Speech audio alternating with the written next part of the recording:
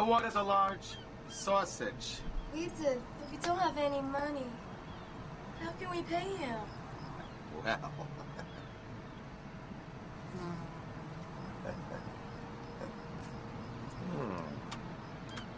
How can they pay me? Hello, ladies and gentlemen. Takes Podcast brings you episode 69.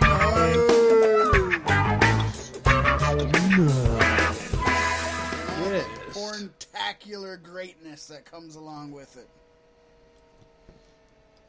I am sad that on our 69th episode we do not have a page porn leak to fucking discuss. I know, right? Should we just spotlight it from the past? Drag it back? Right? I should bring her vocals back in. Hi, just trying to say hello. Playing around in the bathroom. And whatnot. Whatever she said. Oh, good times, good, hot day. 69 is hot, and boy, is it hot and wet. Hey. It's hot and day. moist out. I like it hot and moist. Sweaty balls. Sweaty balls? That's the wrong fucking time of year for sweaty balls. Ain't that a Christmas thing? Fuck, I'm having deja vu. Yeah, it is. Fuck. This is freaky. I'm freaking out, man. Sweaty Oh my God. balls? The people have no idea what we're going on about. I have no fucking idea did what's going on. This once.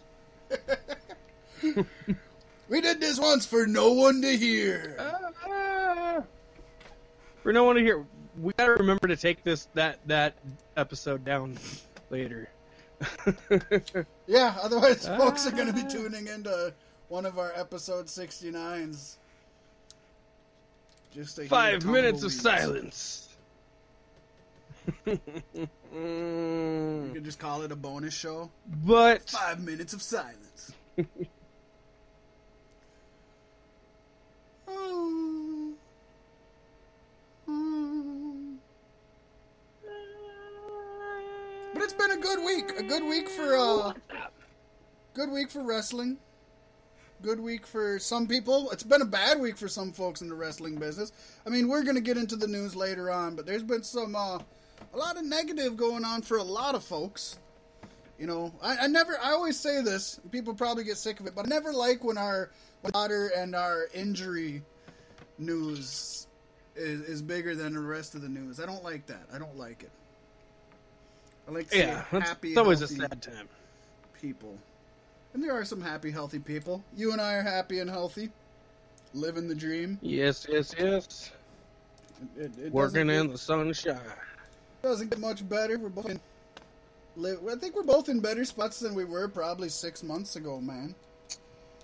Yeah, I'd say I it's think things are going all right. comfortable.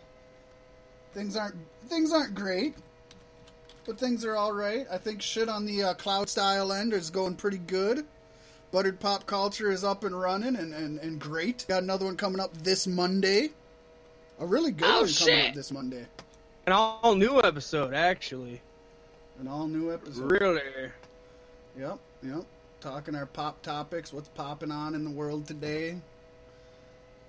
That's going to be a good one. Gonna be a good one. Yes, indeed. Gonna be a good one.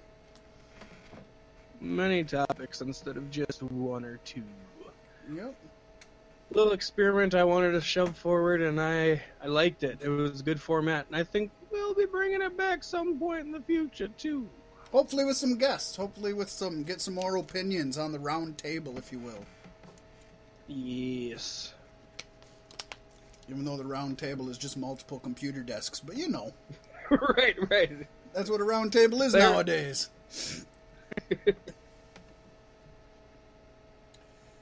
It's good shit.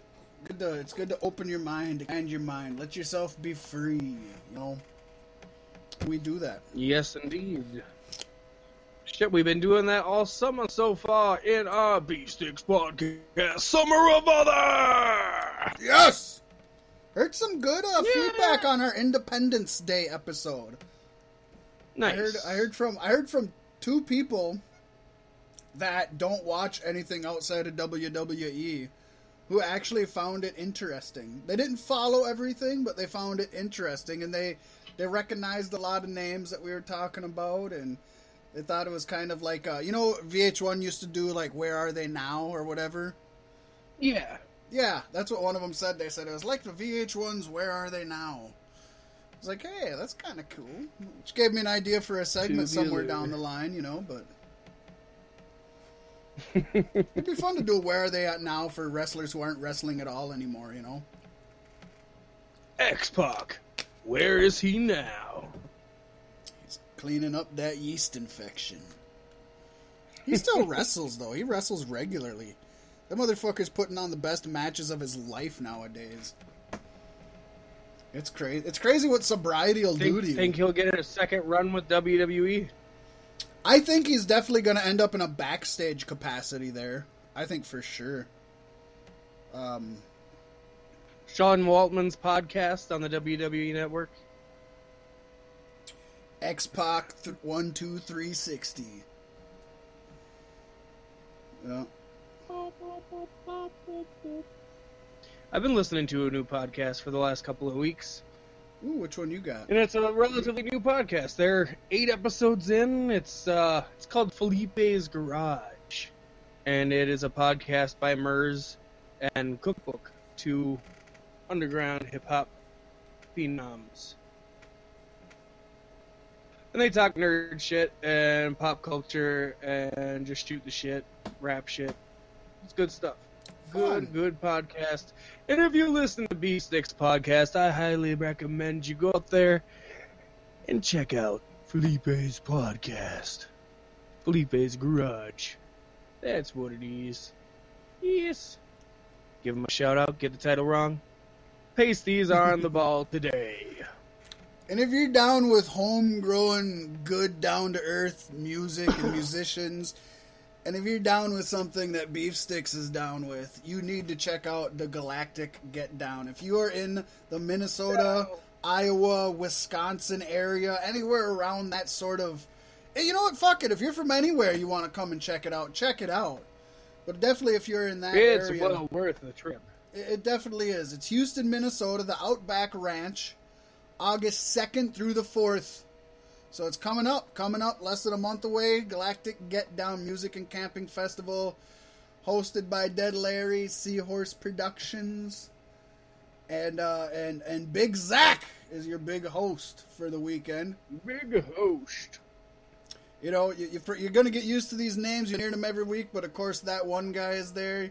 Useful Jenkins, The Way Down Wanderers, Kind Country, Frogleg, L-Dub, Lunar Funk Theory, Natty Nation, Space Monster, Basement Brew, Gin Strings, Roots Within, Space Monkey Mafia, The Northern Medicine, Simone Smash It, Smokin' Joe and Friends, The Bob Pat Band, Sister Tree, New Elements, Illegal Smile, Gus Royal, Alor, Splimit, and even more.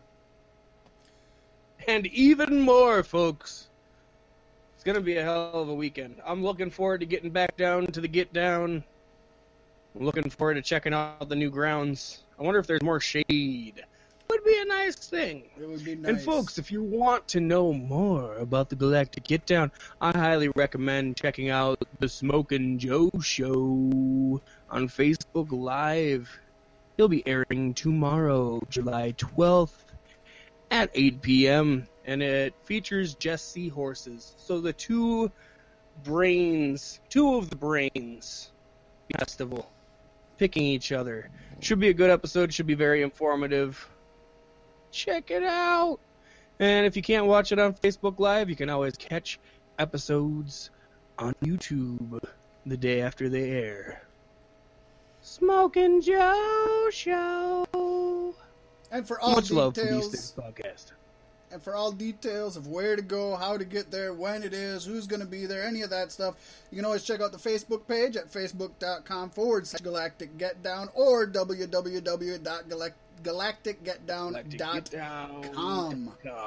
If you buy your tickets now, weekend pass is $85. $85, folks, for a whole fucking weekend. $85! Holy shit. Otherwise, at the gate, it's $100. That's still a steal. Still a steal. You know what else you could buy with $85? An hour of studio time if you're Violent J and Twisted. Yep, so hurry up and loop a beat, Mike. Let's go. Come on! My name is Jamie Medrox and I got fat balls. I'm always urinating in the hotel walls. I got a big head that never fits a hat. So you ain't seeing me wear no damn big green bitch. I'm far from rich, I got a hoopty. God damn it. That happened on Beef Sticks Podcast. Hey, guess what? Still wrestling related, sort of, somehow down the line. That's what you think. That's what you think. And of course, Galactic Get Down, you can meet live and in person. Pasty White, Strategy, Fat Mac, and the whole Cloud Style family. Yes! It's good shit. It'll be a good time. I'm really excited. Yeah. As a matter of fact, I'm so excited. I'm gonna sell you on some vinyl decals. Yes! Monster Wear Clothing, bringing you the finest quality goods for the lowest prices. Great turnaround time. Great customer service. Monster Wear Clothing for all your vinyl decal, t-shirt, and hockey mask hand-painted by God himself. Yes, Monster Wear. Get at them on Facebook today.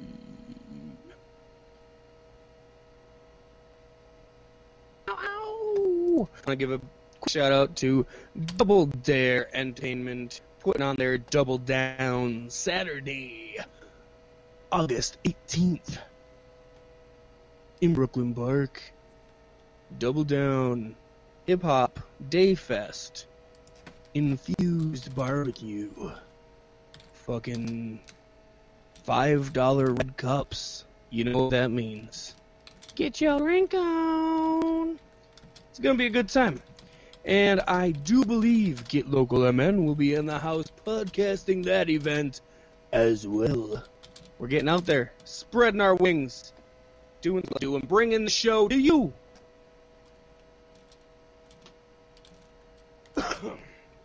That's Double Down, brought to you by Double Dare Entertainment. Now on with the show. It's a really, really good show. And it is a good show. And it's good for you folks here. Because, you know what? It's our 69th episode. 69th is X-rated. X-rated is extreme. And boy, we got this Sunday, extreme predictions for this Extreme Sunday. Which, don't forget, folks, we still haven't watched any WWE weekly product. In fact, I haven't even gotten to watch the European tournament either, the UK tournament. So, actually, I haven't been watching any WWE product at all. Samesies. No, I tell you though, catching reviews, it makes me want to say, I might watch SmackDown, but I won't. Yeah. I gotta stand with the Summer of Other, and fuck, there's enough shit for us to watch. There's so much other shit, it's hard to even keep track of the what other shit we want. Hopefully the G1 Climax, Hopefully we'll have the G1 Climax to talk about either next week or the week after. A lot of shit going on there. Next week I'm shooting for. A little bit of horrible news coming out of the G1 Climax from San Francisco, but we'll get into that. First of all, Pasty, it is prediction time! Predictions, you say? 2018 Extreme Rules Predictions, brought to you by Beef Sticks Podcast. Okay! You know, for an Extreme Rules match, or show, I mean, I think the matches will probably be good, but I look at the there's no stipulations, really. There's a lot of stipulations. There? Yeah, I think so. But I'd say 50% stipulations. which is okay. But I look at the matches, and I'm like, maybe they got good Title on the line storyline. does not qualify as a stipulation. No, but I think there's about 50% stipulations. But it's like, I'm looking at these matchups, and maybe there's really good storylines going into it. I don't know, I'm not watching it. But they're not matches that really get me super excited. There's one...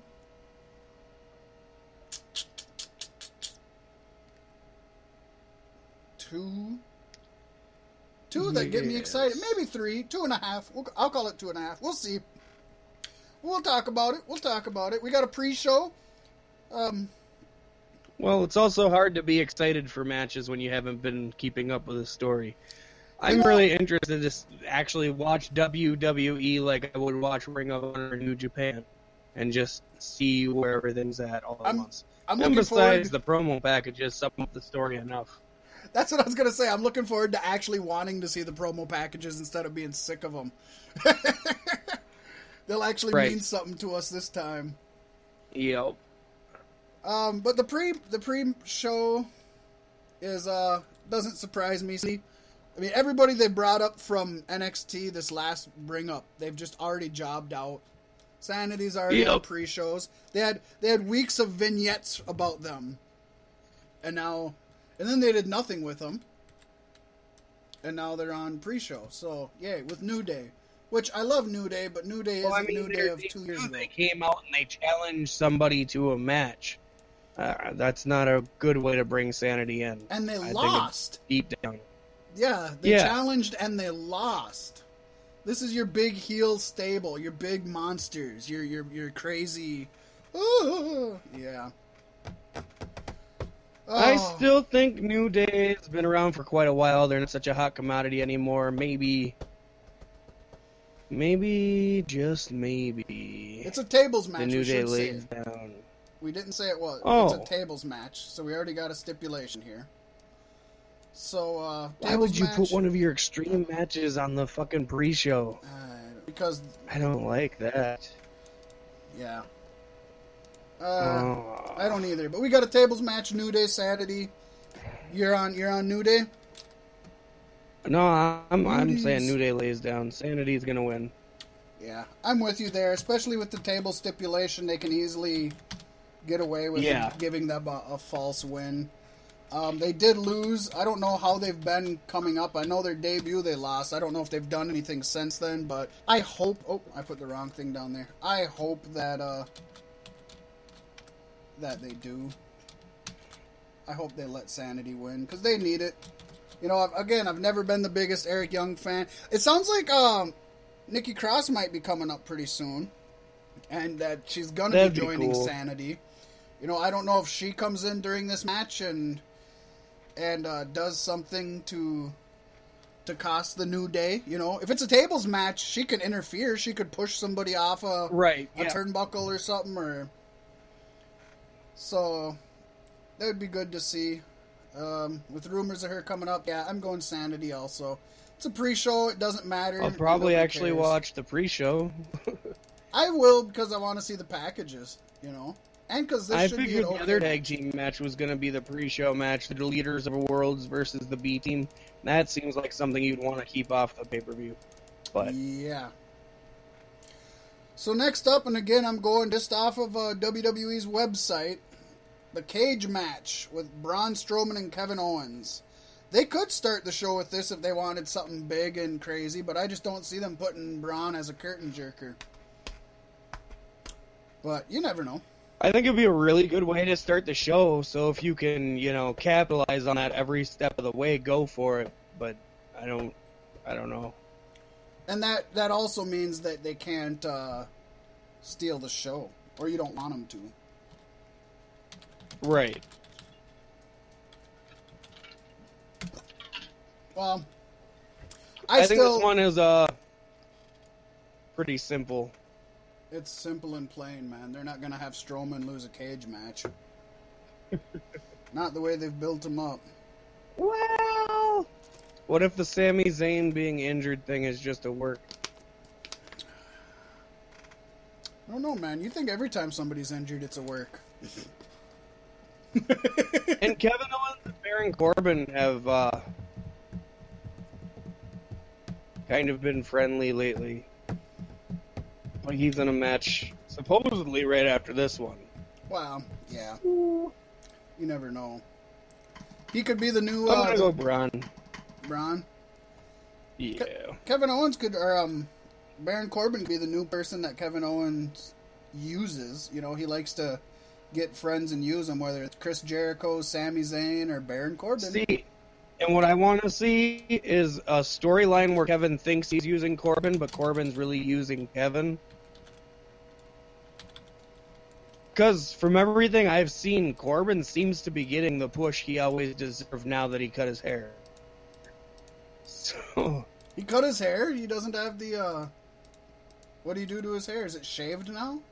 Corbin has no hair. Well, He's yeah, bald. I suppose Vince didn't like that, receding hairline, so... I didn't know he was Stephanie bald. McMahon was the one who shaved his head. I wonder what he looks like. Was it like a match stipulation? Did that happen on No. It was just the WWE.com thing. Huh. Neat. Now that's one I didn't even hear about. I'll have to try to look up a picture. But I think, I'm gonna do see, that right I now. think like Stephanie gave him a talking, and she's like, "Oh, the whole reason you haven't been pushed is because your hair keeps pushing it back. If you cut off your hair, we'll give you sizzle." You know, authority. He wrestles in us and everything. But you might as well just let him go. He's definitely not getting the push you want him to get then. Who's ever been in that role ever went anywhere. Ever. If he's the corporate stooge, he's going down. I don't know. The not having hair thing helps to separate him from Elias a little bit. We do know which that... I think will do good things for his career. I mean, nowadays everybody has the long hair, so it's different to have shaved head. And, I mean, Vince McMahon allegedly always wanted to cover up Hogan's head one way or the other, and wanted to cover up Macho's head one way or the other, because he thought receding hairlines made him look old.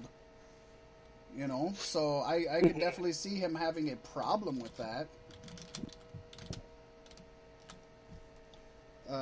I wish Vince had a receding hairline.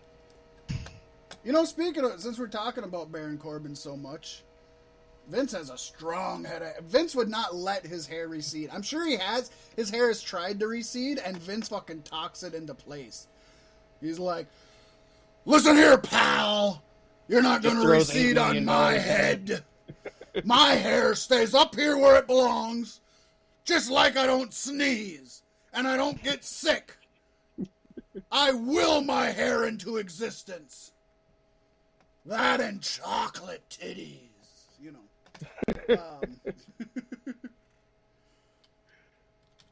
No, I believe, I mean, they say he can't get sick and he can't sneeze. I believe his hair can't recede. Because, I don't know. Could think it would. Talking so much about Corbin, though, let's just move on to the mismatch of the century. We got Finn Balor versus Constable Corbin. I don't know what happened to bring these guys here. Is Finn now being held down by the Authority? Baron Corbin's been making fun of Finn Balor for being small. They still have a whole bunch of big cast promos that they have written and ready that they're pushing out through this. I was just going to say, what is Corbin, That's exactly like 20 what it pounds? is. That's what this whole thing is. Corbin's 20 pounds bigger than Balor is about it. Fuck, he's not the biggest guy in the world. Yeah, this is big cast Daniel Bryan, but on Raw. That's funny. These writers are like, "No, this is some of my best work ever. Come on, don't throw it away. Just move it to Raw. Give it to somebody. Nobody will notice." You're just a little man. That only works when you have a fucking giant on the other side, man. Corbin's not a small guy, but in the wrestling world, he's not a big guy. Yeah. What the flunk, man? What the flunk?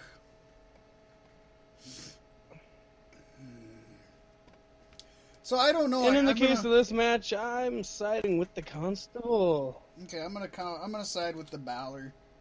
I'll let the little guy take a win on this one. With the fact that they seem to be using Big Cass Daniel Bryan's story I think this is where Cass gets a win. This is Big Cass's win that Corbin's taking, huh? Poor guy. Yep. Poor guy. He was just about to win. Oh.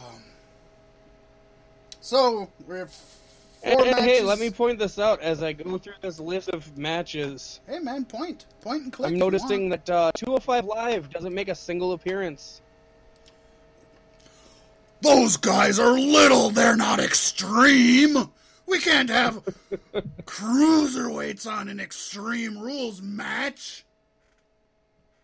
That's my guess. That's my guess. Could be wrong, but that's my guess.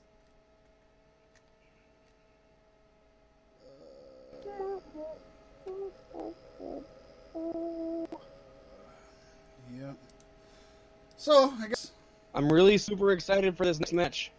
Four matches in, and we've probably got way more than I should be. 4 matches in. We got two extreme stipulations and 2 regular matches. So this one is for the Raw tag titles. It is a regular match, well, regular tag match for the tag titles, but it's not a stipulation. If you call brother match. versus brother for the first time ever, that is a regular match. That is true. That is true. We get to see the 2 Rotundo boys go at it. The Deleters of World, Woken Matt and Broken Bray, take on the B team of Heath Slater and Bo Dallas. Not Heath Slater. Oh, Curtis Axel. Curtis Axel. Yeah. The Miz Taraj. Which, to be fair, is another 3rd generation guy, so they both got the talent. They both got the talent, and I'm happy that WWE seems to be pushing them. But it seems like, and again, not following storylines, but it seems like WWE is now back to where they were in the 90s, late 90s, early 2000s, where tag teams just don't mean anything. And some of the, their biggest tag teams right now, look at the Raw tag titles, are the Deleters of World, 2 guys who just aren't getting over on the main audience, and are singles guys, basically, taking on, basically, 2 stooges. Well, that's why we don't watch WWE for tag teams. We'll get into that a little bit more later when we discuss Ring of Honor's Best in the World. Best in the world! I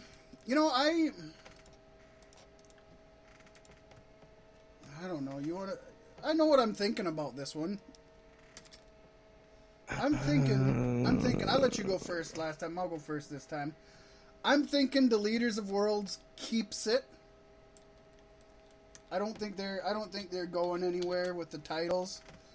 I think this could start, but not be the point where Bo Dallas ends up joining the Woken universe. I want to see Bo Dallas in there. I want to see him transformed in the Lake of Rejuvenation. Fuck Curtis Axel too. Bring them both. But yeah, I'd be okay with both of them. But I could see Bo for sure.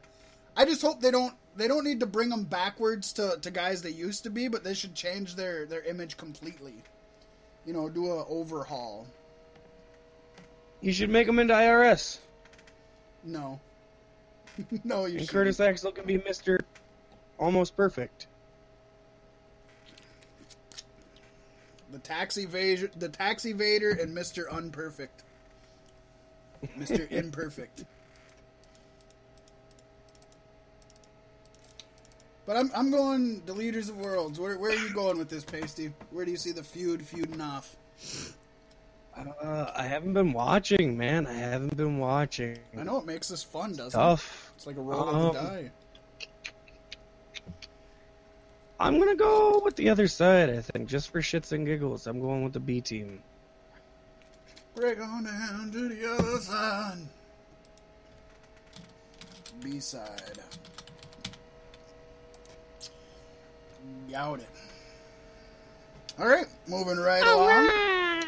We got probably the most mismatched match in this miss. Yeah, that works. SmackDown Women's title. Carmella coming in as champion, defending her title against Asuka. I mean, I know what I think's gonna happen. And, I don't know. What do you think, Pasty?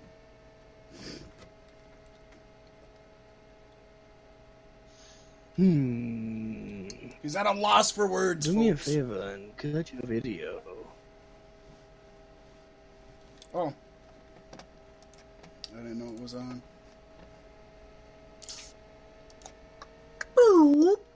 Really sad I didn't get to watch James Big Hog versus Asuka on SmackDown.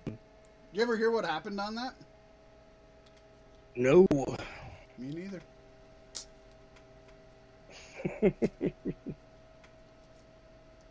I wasn't near as excited for it as you were, but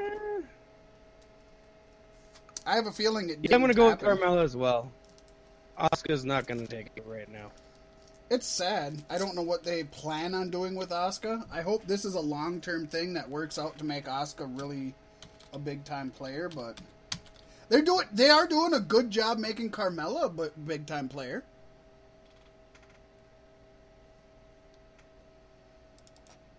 You know, it makes me wonder if the rumors. Why did you put Asuka? I said Carmella. You Oh. say Asuka in my place. You're wrong, sir. Makes you almost wonder if the rumors about John Cena and Carmella fucking ain't true, the way she's been pushed to the moon. I could see it. Man, how great is that for James Ellsworth? The entire time he's in WWE, she's with Big Cass. Then he comes back to WWE and she's fucking John Cena. When's he get his turn? He's putting in all the work. He's putting in the work. The guys are getting the pay. It makes sense, too, that John Cena got Cass fired. Get him out of here. I'm going to fuck Carmella.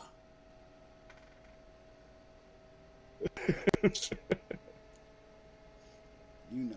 There you go. John Cena's the reason Big Cass really is got gone. fired. Yep, it's all Cena. I want to bang his woman this week. Big Cass's? Yeah, that's John Cena saying that. Oh. I want to sorry. bang Big Cass's woman this week. Yep, she's gone. Get him out of here. Oh, moving along. We're 6 matches in. We've got 3 stipulation matches and 3 We regular call him matches. Big Snatch John. Big Snatch John. Is that because he's got a big pussy or what? Casino's a big pussy. Call him Big Snatch. Oh, stipulation match. Pasty, Extreme Rules, Raw Women's title. The 2 former BFFs, Alexa Bliss coming in as champ, taking on Nia Jax. Nia Jax is the champ, not Alexa Bliss. Ain't she? No, Or- Bliss cashed Bliss is- in. Yeah, never mind. Yep, Bliss. Fuck, that's what happens when you don't watch forever. Bliss is the champ. Nia's the chump.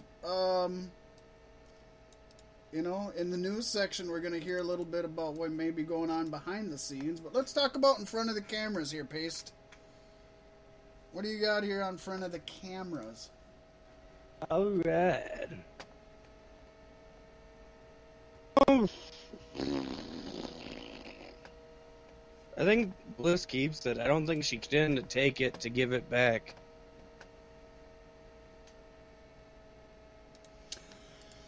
Yep, I don't mean to follow along, but I don't see Jax winning it back right now. I think my girl, my little Miss Bliss, she's keeping it. She's the goddess. And again, yeah, she cashed in for a reason. This is storyline. She's going to hold it for a while.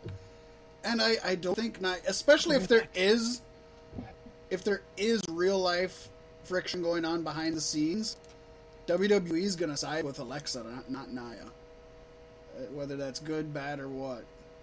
And I don't think that helps Nia's case at all. So I think Bliss keeps it, and I don't think Nia wins it back. Storyline could differ. I don't know what they're doing, but I don't think Jax is going to be the one to take it from Bliss. I think she had her time. She lost her time.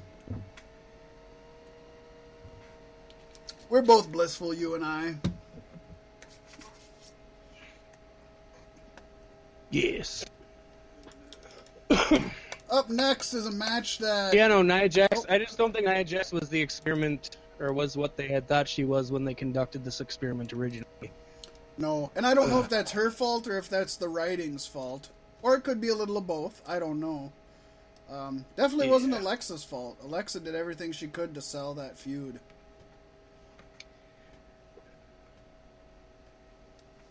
But I agree. It didn't go the way they wanted it to go. Well, the problem is when you're a Samoan, they want you to cut a promo like The Rock, and The Rock didn't do it because he was Samoan. The Rock did it because he was a fucking enigma. Yeah, you know, they gotta quit with this. Ever since The Rock, he's kind of, I hate to say it, he's fucked the Samoans. Because they keep trying to make them, whether it's the Usos, whether it's Roman Reigns, or like Nia Jax now too, they're trying to make them what they're not. And, you know, Samoans have traditionally done really good as heelish, just powerhouses, you know. Nia could have been that if they'd have brought her in like that. That would have been great. The Usos they could have brought in like that. Roman Reigns would have done much better. As a non-talker who just fucking beat people's asses, he'd have won everybody over by now. And if you would have let that blossom naturally, he'd be your top guy right now. He could be your top babyface right now if you'd have started him off that way, yep. Mm-hmm. But The Rock really fucked it for all the Samoans going forward. You know, Samoa Joe's the only one that they kind of done that traditional Samoan route to, and of course he's not in the Anoa'i family. So I suppose Vince doesn't even consider him Samoan. Why do they always call him Samoa Joe? What's with that? He likes them Samoa cookies, doesn't he? Look at that belly. Right? Is that a Girl Scout thing or what? Them crazy Californians. What do you mean he used to be John Cena's greatest rival? I never had a match between him and Cena. What? John Cena never wrestled before WWE. Just check the network. I birthed him from my own chocolate titties. I can't wait for a good John Cena Samoa Joe feud. Those two came up together. Those two owned the fucking West Coast, man. Those two guys, they could have a great feud together. I would love to see when Cena returns for a Samoa Joe Cena feud. Oh yeah, it's not happening. Burst your bubble, Fat Mac. But John Cena's coming back at SummerSlam for a rematch with The Undertaker. With The Undertaker, yeah, I know. I've heard that shit too. The match nobody wants to see anymore. It's good shit. I just hope it's a little bit longer this time. Fuck.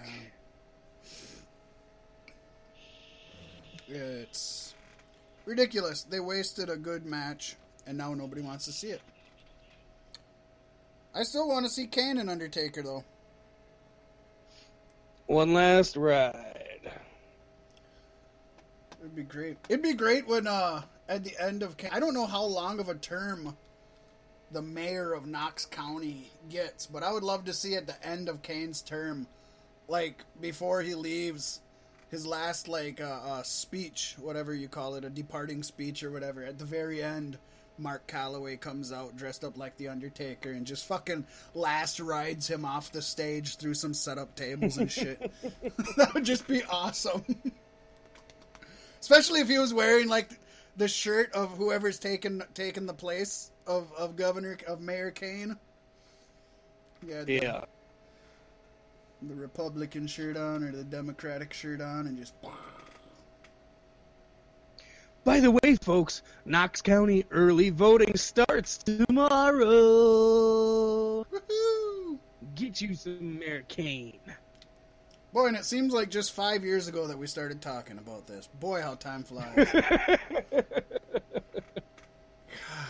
69 episodes the campaign in. built entirely on wrestling and very little politics. Yeah, 69 episodes in. I think we were talking about this on the 3rd or 4th episode, man. It's fucking ridiculous. These guys campaign longer than the presidents. Oh.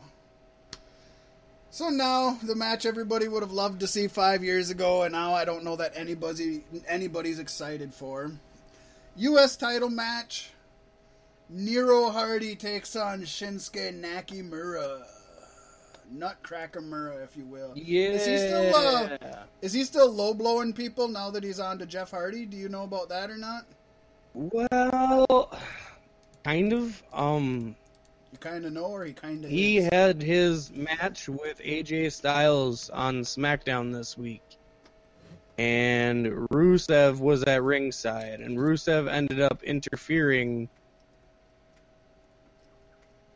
And he low blowed. Yeah, and helping Nakamura beat up AJ. No. He was helping Nakamura beat up AJ, and Jeff Hardy came down.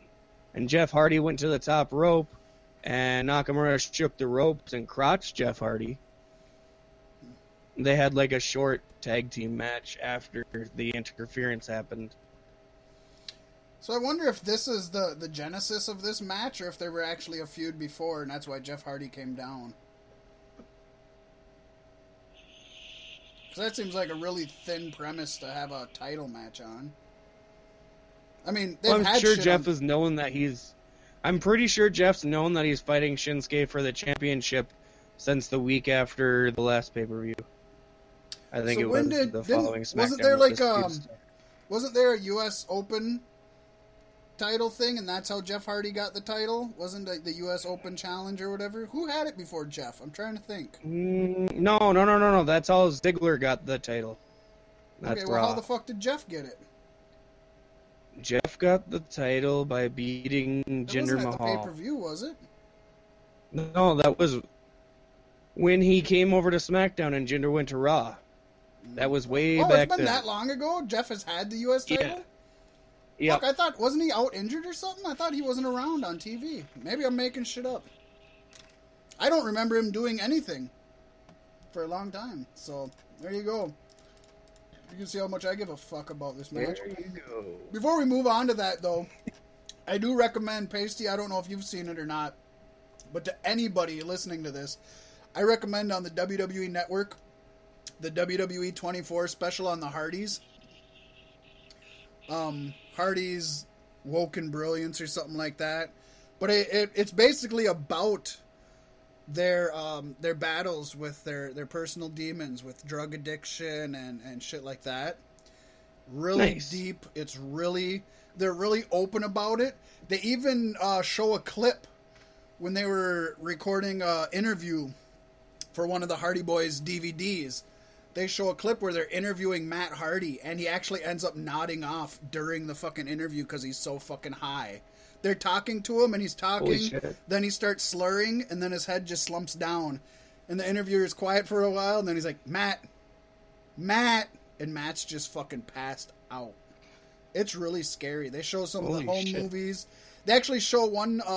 So Matt was on pills too, like Jeff, then? Oh, Matt was just as bad as Jeff, yeah. Jeff got sober before Matt, and then once Matt got clean, he's seen the 7 deities. That's kind of what he says. It's kind of a life-saving thing. He kind of really means a lot of what he says. But they show another clip, and I don't know if it was for the same DVD or what, but it's the Hardy Boys and Jeff's girlfriend at the time, and they're walking at the Hardy compound, and you can just barely hear it, but Jeff is like, yeah, man, I was really having a rough one, and I took a couple of yours. I'm really glad I took them. And then Matt's like, not a problem. I owe you a few of them anyways, buddy. And then his girlfriend's like, shh, they got a mic. And they're like, oh. Like they have. So they have some really deep fucking shit on there. And Matt and Jeff both open up about it. The Big Show's on there talking about how he was fearful for Matt's life, and Sting is on there talking about the Victory Road 2011 match where Jeff Hardy was fucked up in TNA. Eric Bischoff is on there talking about it because he was the one kind of running the show. It's a really good one. It's WWE 24 Hardy Boys or Hardys. It's a really, really good one. It's only, I think it's one of those 45-minute things. It's an easy watch. It goes by quickly. Nice. Yeah, I'll definitely be checking that out. I did watch one the Bruce Pritchard Something Else to Wrestle podcast on the network. Can't remember which one it was.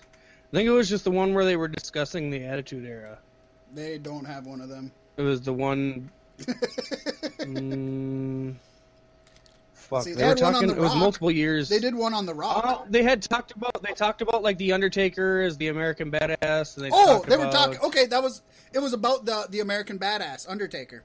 That's what the episode was. Yeah, there we go. American Badass That's and Big the one Ego. I was like, I should probably watch that. That's your guy, the American Badass Undertaker. Yes. Yeah, It was good. I figure if the topic hits me the right way, I'll probably watch more. Right. Well, their last one is this Wednesday, actually tonight, and it's CM Punk. And that's their last. Their last one for this season. They want to get renewed. It's not up to them. And they're going out to Punk. That's the way to get renewed. They stepped on a lot of toes, man. They stepped on a lot of toes. Yep. Well, you know they were trying to step on toes when they tried to do the CM Punk one during the CM Punk lawsuit. Then they did the ECW one where they demanded, where WWE tried to cut out all CM Punk stuff, and they said, nope, we won't let you air it if you cut out the CM Punk stuff. So they did that. Then they did an episode that was all about AJ Styles in TNA, because that's the only time Bruce Pritchard ever worked with AJ Styles. So they did a whole episode on TNA with AJ Styles in TNA, but yeah, they're trying to. They're like, I think their whole thing is, you know what? We got this many episodes. If we only get one season, we're gonna piss everybody off, and if they get us for another one, it's gonna be because people talked about us. You know. I guess that's the way to do it. Mm-hmm. When you make that's that much a smart money. way to be. Put Vince in a corner. Nobody puts Vince in a corner. I was just going to say that. That's perfect. Oh. What were we talking about? Shinsuke Nakamura and Jeff Hardy. What do you think, white of paste? I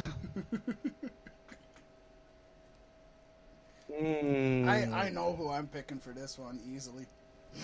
I need a coin flip. I need Go online. Consult Google. Coinflip.com. It's the only place I can find a coin. Yep. Just go to Google and put in coin flip. Nope.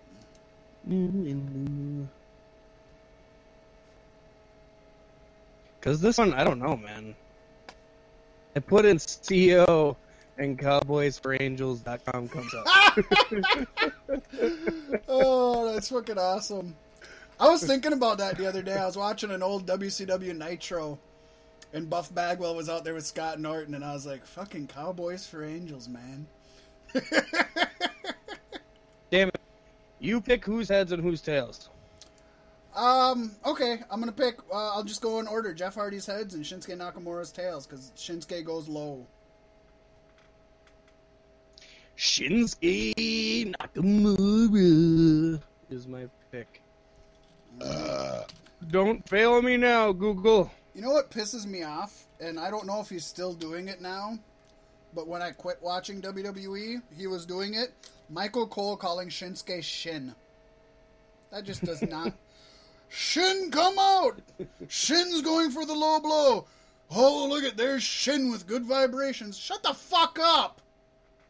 I don't like the name. I wish JBL was around, because he'd call him Shit Stain. He would. He would.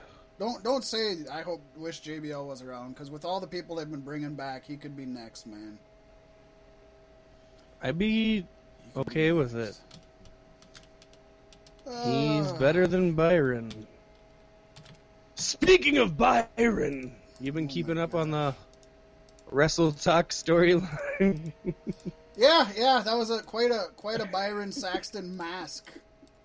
I love how he's doing the Wrestle Talk fucking special with El Facador and doesn't realize that it's not fucking Ollie. Or Luke Owen, I should say. Luke Owen. Yeah. No, Ollie. It is Ollie, right? It's probably to help out Cultaholic, because I think they need some fucking help. That's They don't what I pop was, up on my shit. They're both They're both trying to help each other out, I think. And they could both use it. They're both getting, What Culture? I think Cultaholic thought at What Culture. They used the wrong Adam. The real Byron Saxton should have been... Oh, come on. I think he can, but they don't think enough time has passed. No. I think so. I agree 100%. Just like I think Hogan should be welcomed back, but... Especially on something as simple as a fucking YouTube channel, you know? Yeah. But... Blumpy. They need Blumpy back. Bring Blumpy back. Yes, they do. Bring Blumpy back.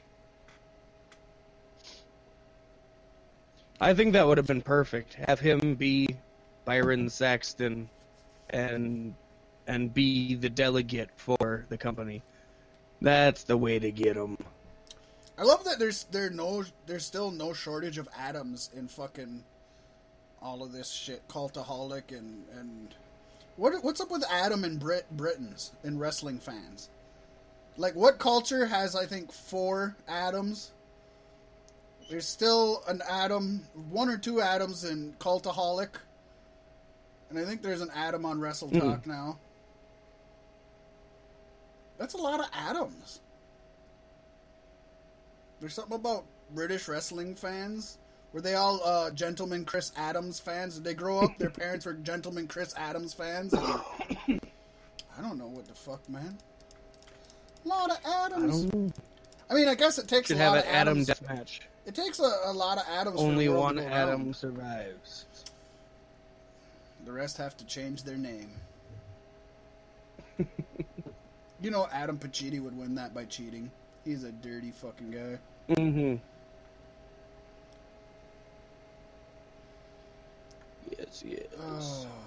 Next up, sadly, I think you're right, Pasty. There's less than 50% gimmick matches because this is our last gimmick match, and now we're 4 at 8. So getting into so the main far, event and no gimmick matches gimmicks. after this. I guess they think that they're going to sell themselves, but they don't. Not when you look at these matches. The last 3 on our list do not sell themselves. 1, maybe 1. Not the one you're thinking, folks. But this one I am super interested in. 30-minute Iron Man match for the Intercontinental title. Dolph Ziggler coming in defending his championship against Seth Rollins. I love Iron Man matches. Talk about fucking... Could you pick 2 better guys to have a 30-minute match? I mean, you probably could, but the more you think about it, the more perfect these 2 are for it. Yeah, Daniel Bryan, AJ Styles, and Finn Balor are about the only other 3 that come to mind. But these 2 are going to put on one hell of a match. No, this will be good for... Oh, yeah. This will be good for Seth Rollins, and this will be real good for Dolph Ziggler. I only wish... I understand how... I understand. 100% as a business model, I understand why it's hard for a company to put on a 60-minute Iron Man match. I know how it's hard for most fans to even want to watch a 60-minute Iron Man match. But man, when I have an Iron Man match, I want 60 minutes worth of action. But I'll take this. I'll take this 30-minute Iron Man match. I'll take it. I'll accept it. Oh, there's a news note that I have to put in here. I mean, even in the WWE bubble, it almost seems wrong to give 2 guys 30 minutes when there could be so many other people on the card. But that's just the WWE bubble. True. You know, quite a while back, quite a few years ago, one of the best matches I watched. It was over 2 hours. Over 2 hours, folks. Although, it was like was it an 8-man elimination tag match? It was in Ring of Honor. I don't even remember what it was. But for 2 hours, that one match kept your attention the whole time. Mm-hmm. God, it was awesome. Now, again, it was like an 8-person elimination style tag match. So 2 teams of 4, and it was elimination. So you'd eliminate people as they go. So it wasn't just 2 people wrestling for 2 hours. But still, 2 hours is intense to be in a ring. Even if you have resting time. So in the grand scheme of things, actually I should state here, on Raw, supposedly Seth Rollins had a match with, what's Dolph's guy's name? With Drew McIntyre. Yeah, Drew McIntyre. And if Drew lost, he was banned from ringside at the pay-per-view. I'm not sure how that match went. So I'm going to guess that Drew lost. I'm going to guess Drew won't be ringside. And I'm going to guess that Ziggler wins it and uses that as a nagging point, a talking point, a proving point. A point. You're for the zigzag as well. Zigzag, I'm right there with you, brother. Plus a la zigzag zig. You too? Yes. Yes. But, again, this is the match where... This is the match where it's obligatory for Pasty and I to say, the real winners are the fans. Yes. Up next, SmackDown Tag Titles. The Bludgeon Brothers versus Team Hell No. I'm still high on the Bludgeon Brothers, but Team Hell No is two guys they don't know what to do with. And two guys that there's a good chance by next year might not be in the company. Yep. I'm going with Team Hell No here. I just think them being a returning tag team involving Daniel Bryan and Kane, they're automatically going to overshadow the Bludgeon Brothers no matter how good they're doing. It's electric. I disagree. I think they're already going to have communication problems. I don't know. Again, leading up to this, I don't know if they've already had communication problems yet or not. No. I'd be okay if they brought back the anger management segments, but only shortly, and maybe only WWE.com exclusives. Something like that. But those things were some of the best stuff when Team Hell No was around. That was gold. But I think infighting's going to get the best of them. I came back into wrestling right on the tail end of Team Hell No. I think that's going to be their downfall. I think the Brothers of Bludgeon... I think this is a good way for them to solidify their status as BA by beating Kane. Another big monster. I suppose now that they know what to do with Big Cass's storyline with Daniel, they can probably set Daniel to do something else now. Right?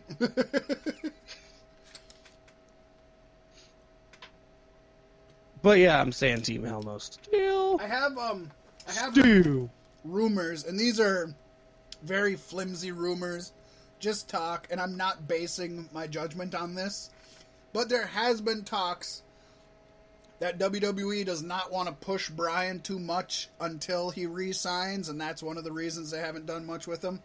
I don't really put much validity into that. I think WWE isn't that worried about him leaving that. I mean, even right now, as big as he is, he's not even their top 5 guy. Right. You got Brock, AJ Styles, Seth Rollins, Brock, AJ Styles, Seth Rollins, Roman Reigns, and probably Braun Strowman, yeah, as your top 5, I would say. And Undertaker, even though he's a part-timer, you got to throw him in there. So there's 6 guys that are easily... Shit. Has D-Bry ever faced off with Tiki Taka? No, and we don't need to see that shit. We do. No, we don't. You know what I want to see? Hulk Hogan try for 5 minutes to start Undertaker's motorcycle again. That was so sad. And it's really bad because Hulk Hogan is a big bike guy, so it's not like he doesn't even know how to ride a motorcycle. That was such a perfect storm. Hulk Hogan just... It would have been so great if Taker would have went down and threw him off the bike and started it and then walked back up the ramp. Right? I love the fact that they drug Hogan behind the fucking motorcycle at 3 miles an hour. Into a pile of cardboard boxes. I mean, I ain't gonna lie, even back then, at his age, that is impressive for him to allow somebody to drag him behind a motorcycle. on carpet. Yeah. I would be out as soon as they said, yeah, it's going to be in a carpeted hallway. Nope. Fuck yourself. I don't care how Give many me some jackets you put on me. tile floor. Yep, I don't care how many fucking jackets you put on me. I'm not doing that carpet shit. Fuck you. No, that isn't. You got to give him credit for all the times people say that he wouldn't sell for people, man. He put over Goldberg. He put over Billy Kidman, of all people. He put over fucking Triple H. He put over The Rock. He put over Undertaker. Hogan would put people over. Hogan was just smart enough to only put people over when it made sense for his character and didn't hurt his credibility. Which nowadays, nobody has the power to do that except for Brock. And Brock's the only person who seems untouchable in the company, right? Yeah.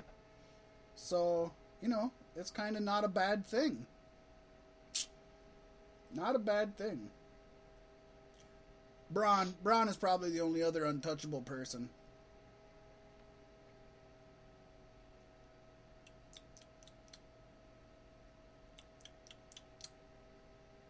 Good talk. Good talk. Yes. All right, next up. Booby and Roomy going at it. Roman Reigns versus Bobby Lashley.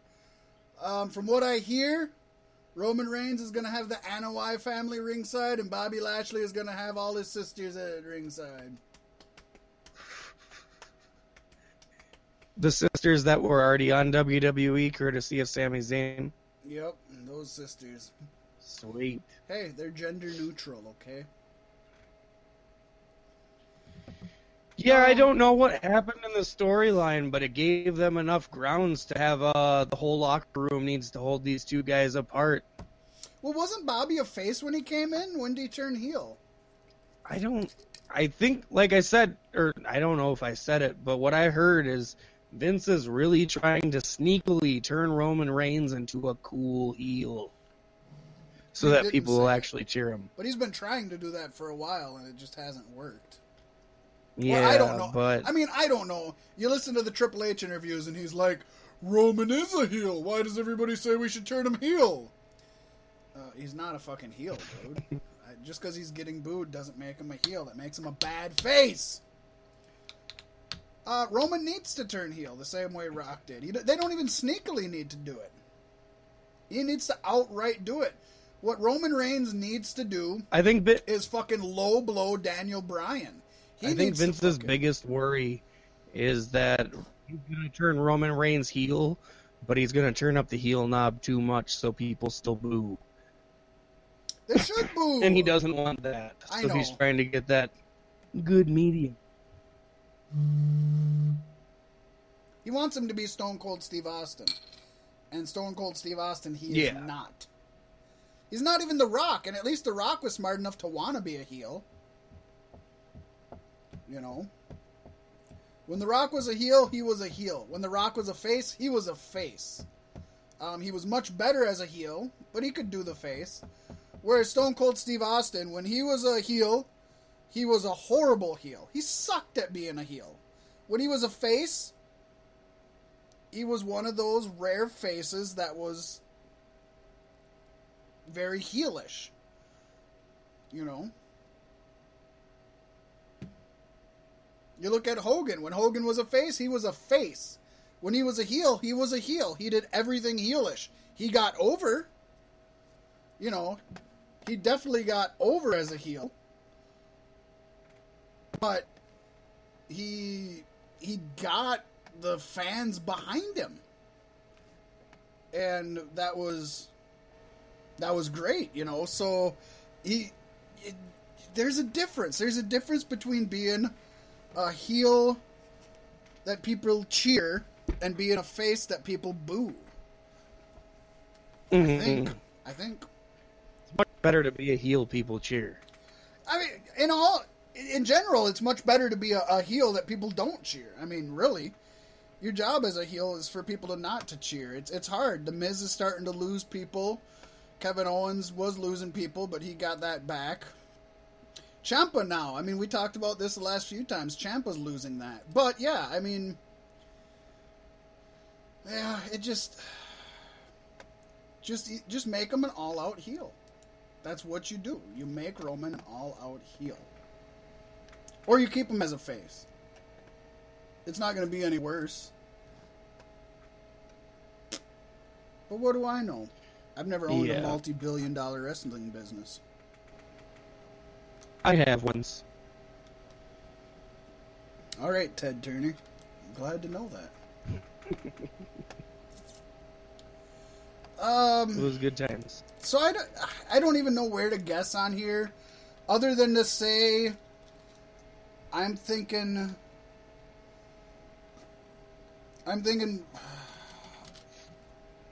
they weren't doing anything with Bobby Lashley, but I'm going to go out on a limb and say,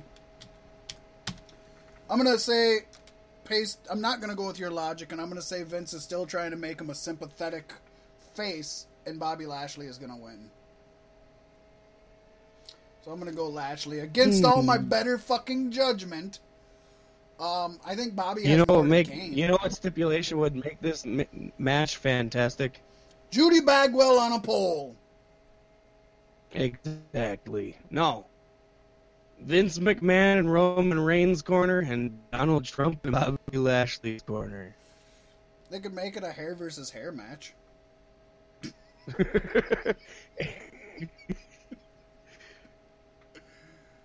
And if they shave Roman's head, it's got to go on to Bobby Lashley.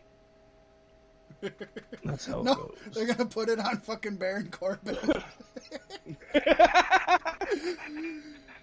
They're going to fucking locks of love him.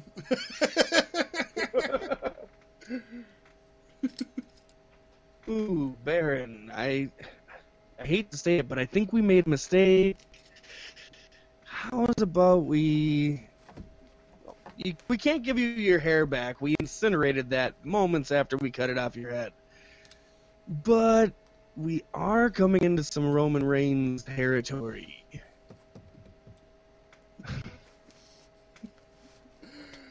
Vince, what the fuck's the matter with Baron Corbin's hair? It's receding! He's bald! It's disgusting! Well, what do you want us to do? Shave it off! But you said you don't want him bald. But we'll have a hair match! And Roman will lose his hair. And then Corbin can have that beautiful, luscious, Samoan hair. And some chocolate titties. Yep. Somebody said, who's the hair Bobby match? Lashley's tits. Yep, who's the hair match against? Bobby Lashley. Why? Because he's got those chocolate titties. Corbin comes up next week with Roman's hair and Bobby's titties. That's fucking great.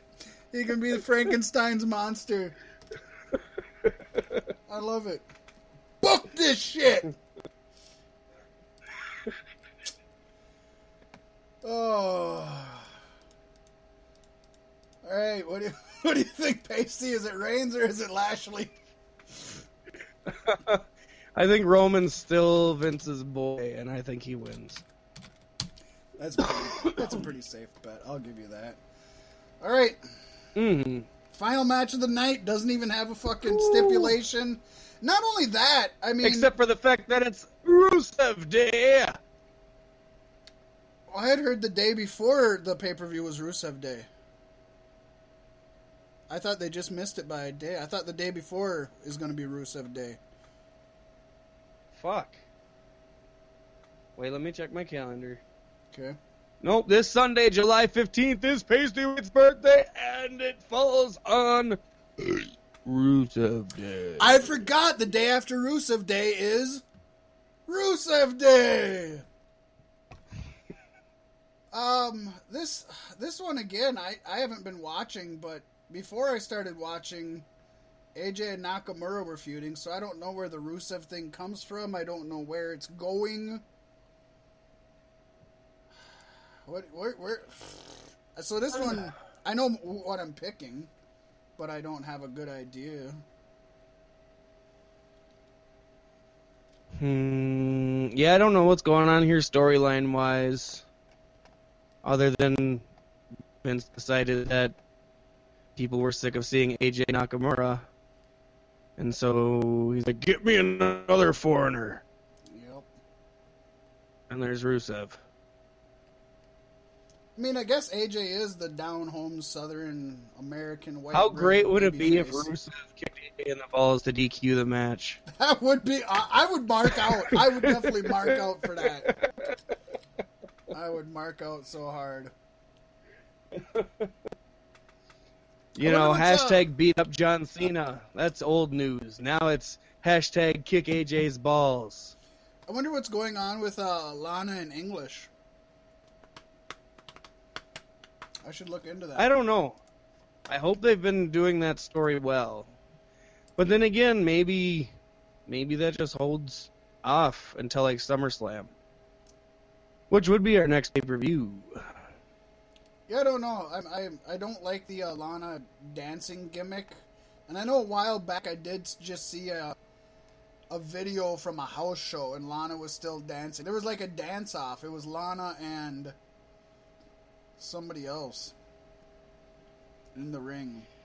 You know, she's not great at dancing, but I gotta give the woman her credit where credit is due. She's much better at dancing when they first slapped the gimmick on her. She's I've better. seen the before, I've seen the after. There's some improvement. Yeah, I don't want to say much better. I just want to say better. I wouldn't jump to She's much better at dancing than Big Cass was at talking. Yeah, but they probably both increased as much in their time. I don't know if what I said made sense grammatically. I don't know what the fuck I'm saying anymore. Who the fuck are you picking? I'm a pusher. I know who I'm I think it has to stay on AJ, and I'm not going to go with my heart because they're just going to break it. So I'm going to go the boring route so I can get a point. Because I've been losing my face. I'm with you. I'm picking. All year, I've just been bad. I thought, you know what? Coming up here in our next thing, I thought you were kicking my ass as I watched it. And then as I went through and tallied, well, we'll let the viewers find out as they listen. Yes. Our listening viewers. You're our listening viewers. Better than those viewing listeners. Them bastards. Yeah, I can't stand them. Bastards. Dirty, rotten mongrels. We don't want your kind around here, you viewing listeners. Listening viewers. So somehow or the other, I ended up around an elderly gentleman. And he was talking about the Twins. The Minnesota Twins baseball team. I should be more precise because we have listeners all over the world. He was What talking twin about, was he talking about? I know, right? Was he talking about Tia and Tamara? Did you see how BET fucking did Tamara? That's so dirty. That's just so dirty. But that's not who we're talking about. We're talking about the Minnesota Twins from the MLB, Major League Baseball. And he was talking about how I don't follow baseball, so I was just like, so are they in the running for the series or what? He's like, no. He's like, they're down 8 games. There's no way they're getting it. And I was like, yeah. So, you know, a lot of Minnesota's problem is they just don't invest enough money in their teams. All these other places invest money in their teams. And, you know, they do better than everybody in every sport. You know, I mean, 9 times out of 10, the people that spend the most money win the most championships. You can look at the Yankees in baseball, you can look at the Patriots in football, and it goes down and down and down the line. And he goes right to me. Folks, this is not me. And I was taken a fucking back when he said it. He looked right at me and he said, yeah, but those damn Jew owners ain't gonna let up on a penny. It's like, holy shit. God, it just, sometimes it just blows my mind how fucking frank people can be about things sometimes. Oh, people say some of the damnedest shit to me where it's like, I don't know you. How are you comfortable saying these things? It's one thing if you're around people maybe you grew up with like that. Look at my nose. I could be Jewish. Yeah, right? I got a big fucking nose. You don't know. And I fucking don't like to spend money. So, fuck. And I'm in the Loves entertainment bagels. business. I got 3 strikes against me right there. I'm basically a Jew by fucking osmosis. Call me Mel Brooks Jr. I'm a Jew by occupation. Yeah. Yeah. I don't practice the religion, but by occupation. You know, by lifestyle. I lead a Jewish lifestyle. Hey, I'm fucking circumcised. There's the 4th one going. I got snipped. What about the bagels? You love bagels. Oh man, I got 2. I literally have 2 different flavored bagels here right now. I got onion bagels and everything bagels.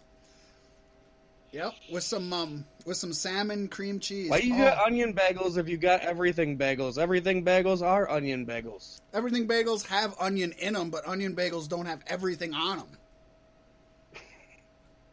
You get what I'm saying?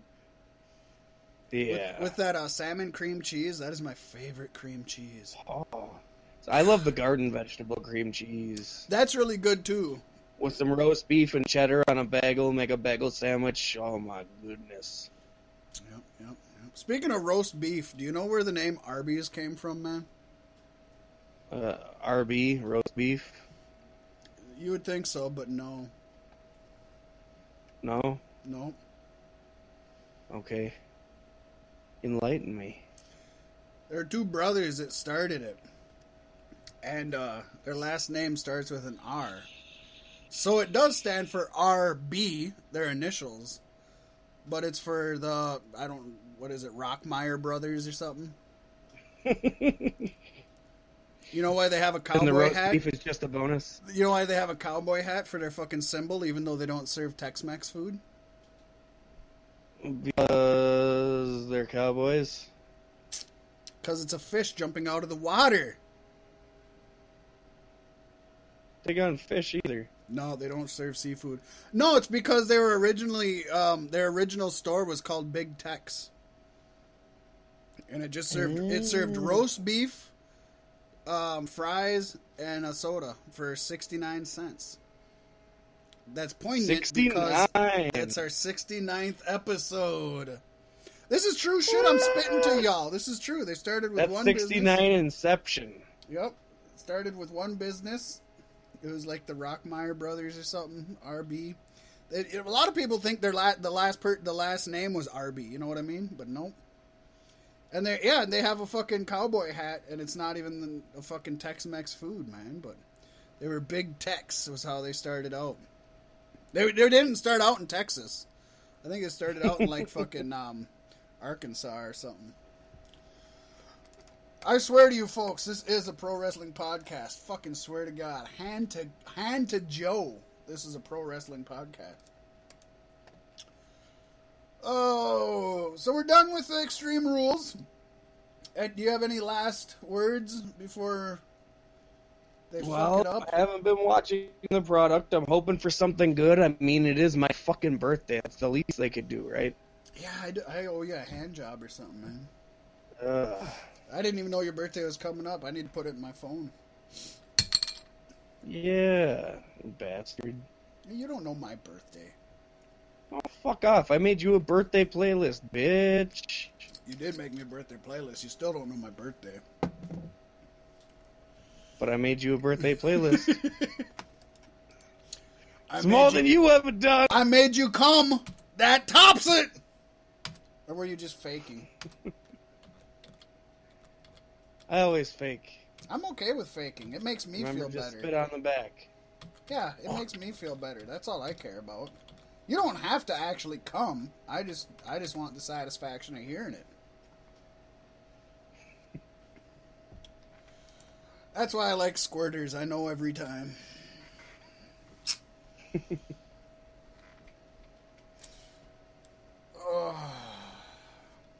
Squirters, for the gay man who doesn't like sucking dick but still likes a load on their face. I need to make a shirt that says that. Oh. Speaking of squirters, we had a wet and wild one with Ring of Honor Best in the World.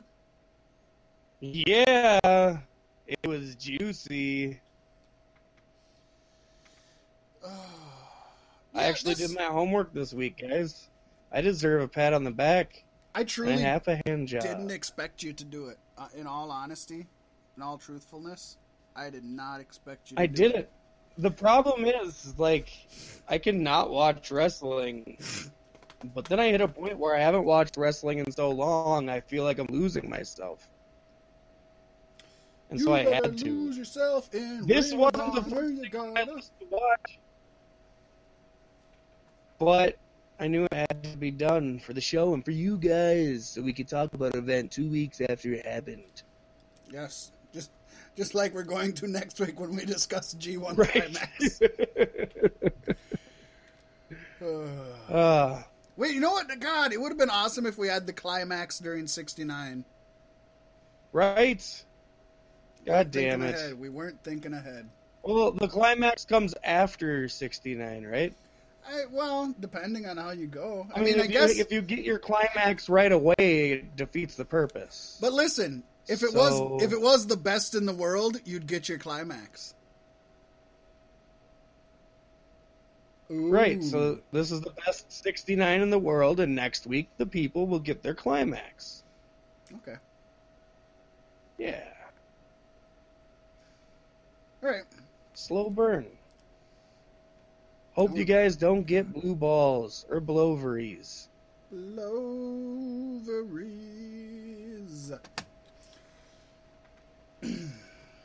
All right. So we had the 6-man tag titles, Ring of Honor. This is their newest belt they have. It's been around 6 months or so. It's fairly new, though. We had the Kingdom defending their championships against Los Ingobernables de Japón. If you don't know who the Kingdom is, it's Matt Taven, TK O'Ryan, and Marcigalia. And if you don't know who Los Ingobernables is, it's Evil, Sonata, and Bushi. Sonata. Yep, Bushi. not to be confused with the Hyundai Sonata. Different thing. Spelled differently. It is. This match was okay. Yeah. Okay. Good way to start off the show. It was. It was a good opener Not that great. didn't overshadow the rest of the card, right? Yeah. And I love my nobblers. I just, you know what? Not only do I actually love... I love Bushi, I love Sonata, and fucking Evil. He's not the greatest in the ring, but I love his character, I love his look, so you can't go I want wrong his with him character in either. WWE, as terrible as that is to probably wish upon him. No, it would still be good, man. It would still be good. But out of all of those things, It's so bad. Like, I think- these days, I go when I say I really want to see them in WWE, because they deserve God, they money. do so much better where they're at. But out of all of those things, the biggest thing I love about LIJ is saying Los Ingobernables de Japón. De Japón. I gotta find out. I should do a Google translate for Ingobernables. Ingobernables. Find out what the fuck it means. I knew what it meant at one time. I don't know what it meant now. I'm pretty sure it's Ingovernables. Actually, I think you're right. You might just be bullshitting, but I think that kind of... It's just off the Click cuff, something but to the me. word forming is there enough Yeah, to say, yeah, it's probably the Ingovernables of Japan. like a gubernatorial candidate is the governor. Yeah, running for governor. gubernatorial. Yeah, so... Yeah. But anyways, they lost to the Kingdom. I'm not a big Kingdom fan. Ungovernable. Yep, there's your fact of the week, folks. There you go. Ungovernable. So they're the ungovernables of Japan. Yes. And their name is in Espanol. And in AAA, they're just the ungovernables. It's a whole thing. Just like there's the Bullet Club in New Japan, there's the Elite in Ring of Honor. But then they kind of merged those lines after a while. Go figure. And now we don't know what the fuck is going on, folks. Yeah, that's there's more on that coming up too. I don't really have much to say about this other than it was a decent match. You got anything? Pasty. Nothing really on the major end. I was just getting settled in. Wasn't 100% focused. You know how that goes. But it was a good match. I definitely don't dislike it or regret it in any way. No, it was good stuff. It was good stuff. Sorry, I'm trying to multitask, and I shouldn't do that when I exist. Multi. It's never good, man. Just don't do it, man.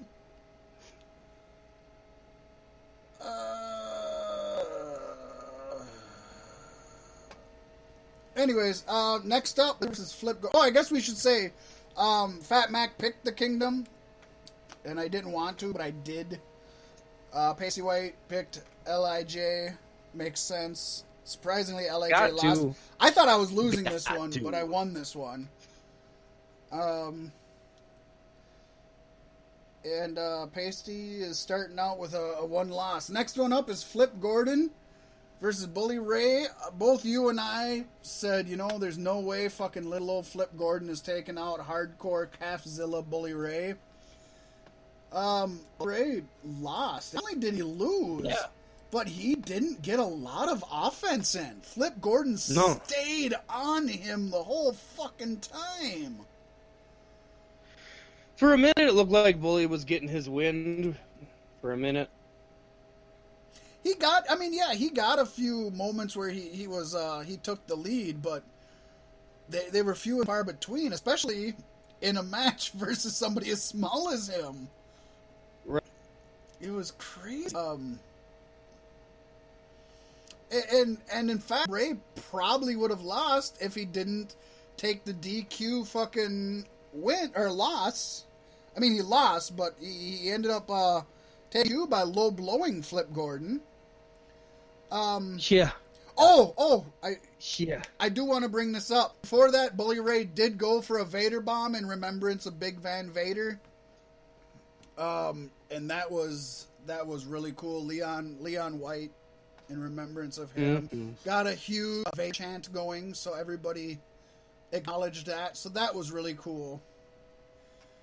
And then after the match, Bully got a chair, beat ever-loving shit out of Flip Gordon until good old Cheeseburger came out, tried to make the save. Bully beat the shit out of him. Right.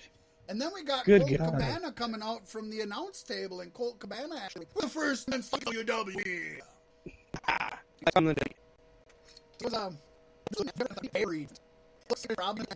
Which should be awesome. Some sort of death match, street fight, whatever. Fuck yeah. It's gonna be good shit. I think this match was worth it for that moment. Yeah. Like you said, it wasn't what I expected, and so in sight, I'm kind of disappointed in it. The end was good, though. And it was a good match. It just wasn't what I was hoping for. I'm not disappointed in it for the main fact that if you remember last week, I almost picked Flip Gordon because I said Bully Ray has been on record saying he didn't come to Ring of Honor to win matches. He came to Ring of Honor to put new talent over. And holy fuck, if Flip Gordon owning Bully Ray during most of this match doesn't put him over. Oh, yeah.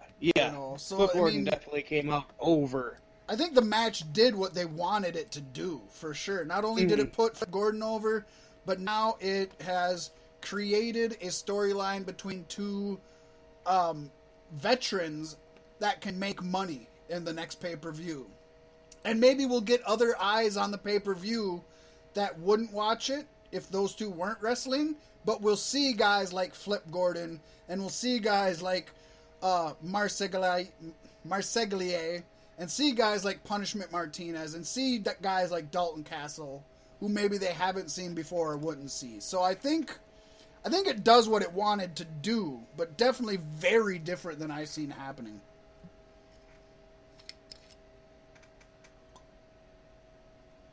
After that, we had the match we weren't sure what to think of. It was the Stardom and Women of Honor match. We had faces and heels from both sides. We had Sumi Sakai, Jenny Rose, Mayu Iwatani, and Tanel Dashwood. With Jenny Rose. Huh? With Jenny Rose. You did not say Jenny Rose. I said Sumi Sakai, Jenny Rose, Mayu Iwatani. I think you went... Did I skip Jenny? Donnie and Tanel Dashwood. Yes. Sorry, Jenny. I didn't mean to, Jenny. Yes.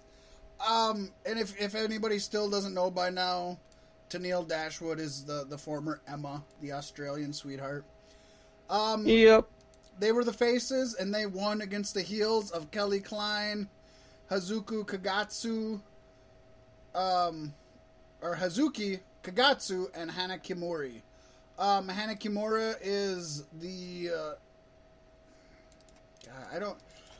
I'm gonna seem horrible because I don't remember which woman was which. Iwatani, I know, impressed me a lot. And I want to say Kagetsu on the other side. Oh, it's been over a week now. And I wasn't familiar with most of them coming into it, other than Sumi and Tanel. Or Tanel. So I don't know. All in all, this match was, I would say, as good as I expected. It was a very good match, especially for an 8-person. And the fact that it had a lot of people I didn't know, it got me interested in a good chunk of them. Definitely not a 5-star match, but I think it did what it was supposed to. Again, I think it did what it was supposed to by introducing these women to an audience who may not know them. Mm-hmm. This match is the match that got me to say, maybe I'll buy into the Honor Club. That's good shit. Do you have any names that you remember standing out that you've seen, or are you like me and kind of... Yeah, Tanel Dashwood. Well, yes, yeah, we know Emma. Who, by the way, I don't think stole the show on this at all. No, she did things, and then she congratulated Sumi when she got the pinfall. But I don't know. I don't really know any of these women. It was kind of hard for me to follow along with it. It was a good match. Yeah, I look forward to seeing more women's wrestling outside of WWE bubble. And in comparison to a WWE multi-women's match, this was fan-fucking-tastic. Yeah. Kagetsu is, I did a little research in just a second here. She is the Stardom champion, so she is the one, she impressed me. Sumi is the Women Honor champion, who we know is good.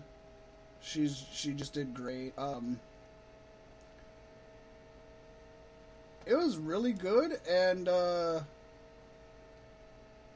they gave him 10 minutes for an 8-woman tag. That's not a lot, but I think it really showcased all the women's strength and didn't turn off the portion of the crowd that probably wasn't in to foreign women wrestling, which I don't know. It's a Ring of Honor crowd. I don't know where they stand, but there's still got to be a portion of them that aren't the biggest fans of that. This is pro wrestling, and it's a very misogynistic and American sort of fan base to begin with. So I thought they did great. I give it to them. Next we had what I thought would be match of the night. I get the point there. Yes. Pasty White picked Sumi. And I did not pick Sumi, and Pasty took the Sumi. Next was the match I thought would be match of the night, possibly, and I think was match of the night. Could be wrong. Could be just because this is where I decided to stop watching, and then I started watching the next day after this match. No, it wasn't. It wasn't. I was going to, and then I watched it and stopped partway through the Jay Lee match.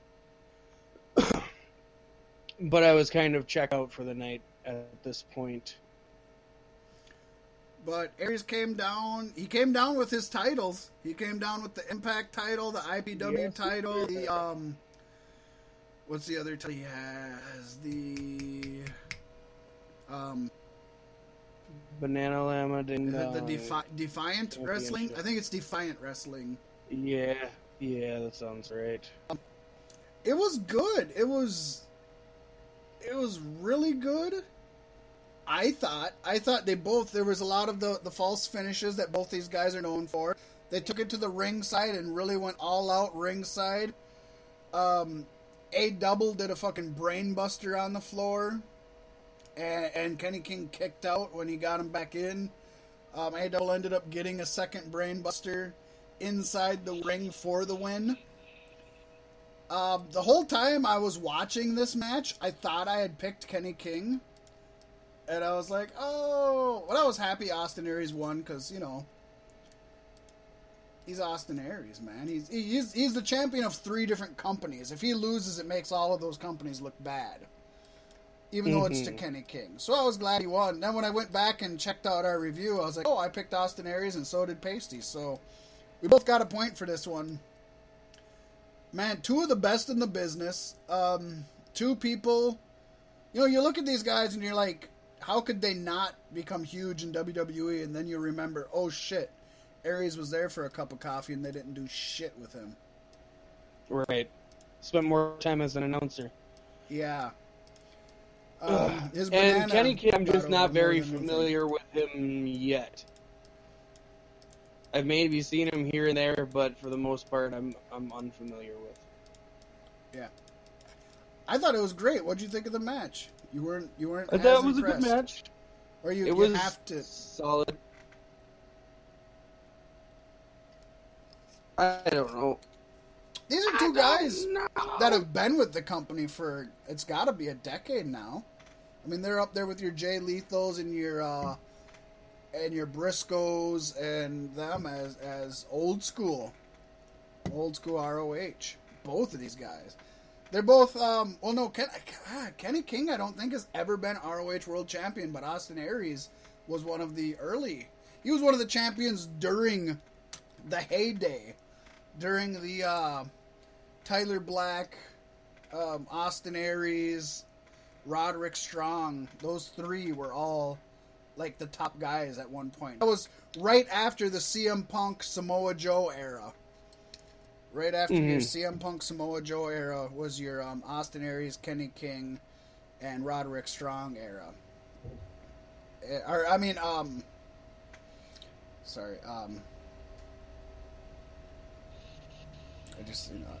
Austin Aries and Kenny King sitting right there. It was your Austin Aries, your Roderick Strong, and your Taeler Black, who is now your Seth Rollins. So... Old school Ring of Honor Black guys. Tom. Black Tom Cassidy. He killed Black Tom. Black Tom Cassidy. Hi, I'm White Wade Wilson. I did love how they made that into a racist joke through the whole thing. He's trying to kill Black Tom. What are you, some kind of racist? Like, what? He was going after Black Tom. He definitely has a problem. And props to fucking Deadpool for doing Juggernaut right this time. Oh, man. Good I stuff. loved this joke. And I called it. I don't know if you did. My son and I both called it. When he first said there's a monster down there, and the first time he went down there and went to talk to him, me and Mitchell, or me and Phantom were like, Juggernaut. And sure as shit, it was Juggernaut. I almost didn't expect it to be, but I didn't know who else it would be. And yeah, Juggernaut Colossus is just classic. And you know, when you go out there and you straight up say, ooh, time for the CGI fight, you totally wipe your expectation away, and you can enjoy the fight, even though it is fully CG. You know, it looks better than some of them CGI fights. Or maybe the same, but at least they're, like, once they call it out right away, you get over it right away. Self-aware. Yeah, you get over it right away. Next up, we had another one of the best matches of the night. God, there was a lot of some of the best matches of the night. Jay Lethal versus Kushida. We had the Lethal Warrior versus the Time Splitter. And of course, Kushida came down in his Marty McFly gear from his Time Splitter days, which made me happy. Made me nostalgic. I loved it. God, these guys pulled out all the stops. I mean, it was move after move after move after move. And Kushida tried a lot of Lethal's moves. Like, I think that hurt him more than anything. He tried the lethal injection twice. Actually, I think, didn't he hit it once? Yeah, towards the end. And he tried the lethal combination once and didn't get that. Oh, and he tried the man elbow. Kicked out of it. And I was like, holy shit. Yeah, he tried the Macho Man elbow, and he missed the Macho Man elbow, too. So I think the story they were telling was Kushida was trying to beat Lethal at his own game. And here, this comes back to Pasty and his ego. Ego got the best of Kushida in this one. He maybe could have won, but he kept trying to beat Lethal at his own game instead of just fucking playing his own game. Lying too close to the sun, boy. One thing though he did do right, which I thought was awesome and was scary as a male with testicles, was when Jay Lethal came off the top rope for his Macho Man elbow and Kushida caught him in an armbar. It was like, oh shit! And he caught him beautifully, but it's just like, oh my gosh, that could go so wrong. Right. So Holy wrong. shit. So wrong, so easily. It's a good thing it was pulled out. Right. Yeah, but this one, Jay Lethal won with his, I believe he hit the lethal injection and ending this one with the lethal injection, if I remember. But very good match. Very fast-paced, very, definitely what you'd expect from these two guys. Oh, yeah. Great fun time. And Lethal's up there, at least in Ring of Honor, as, like, one of their biggest workhorses right now. It's like, he very well could be... I think Jay Lethal is the AJ Styles of ROH. He does it all.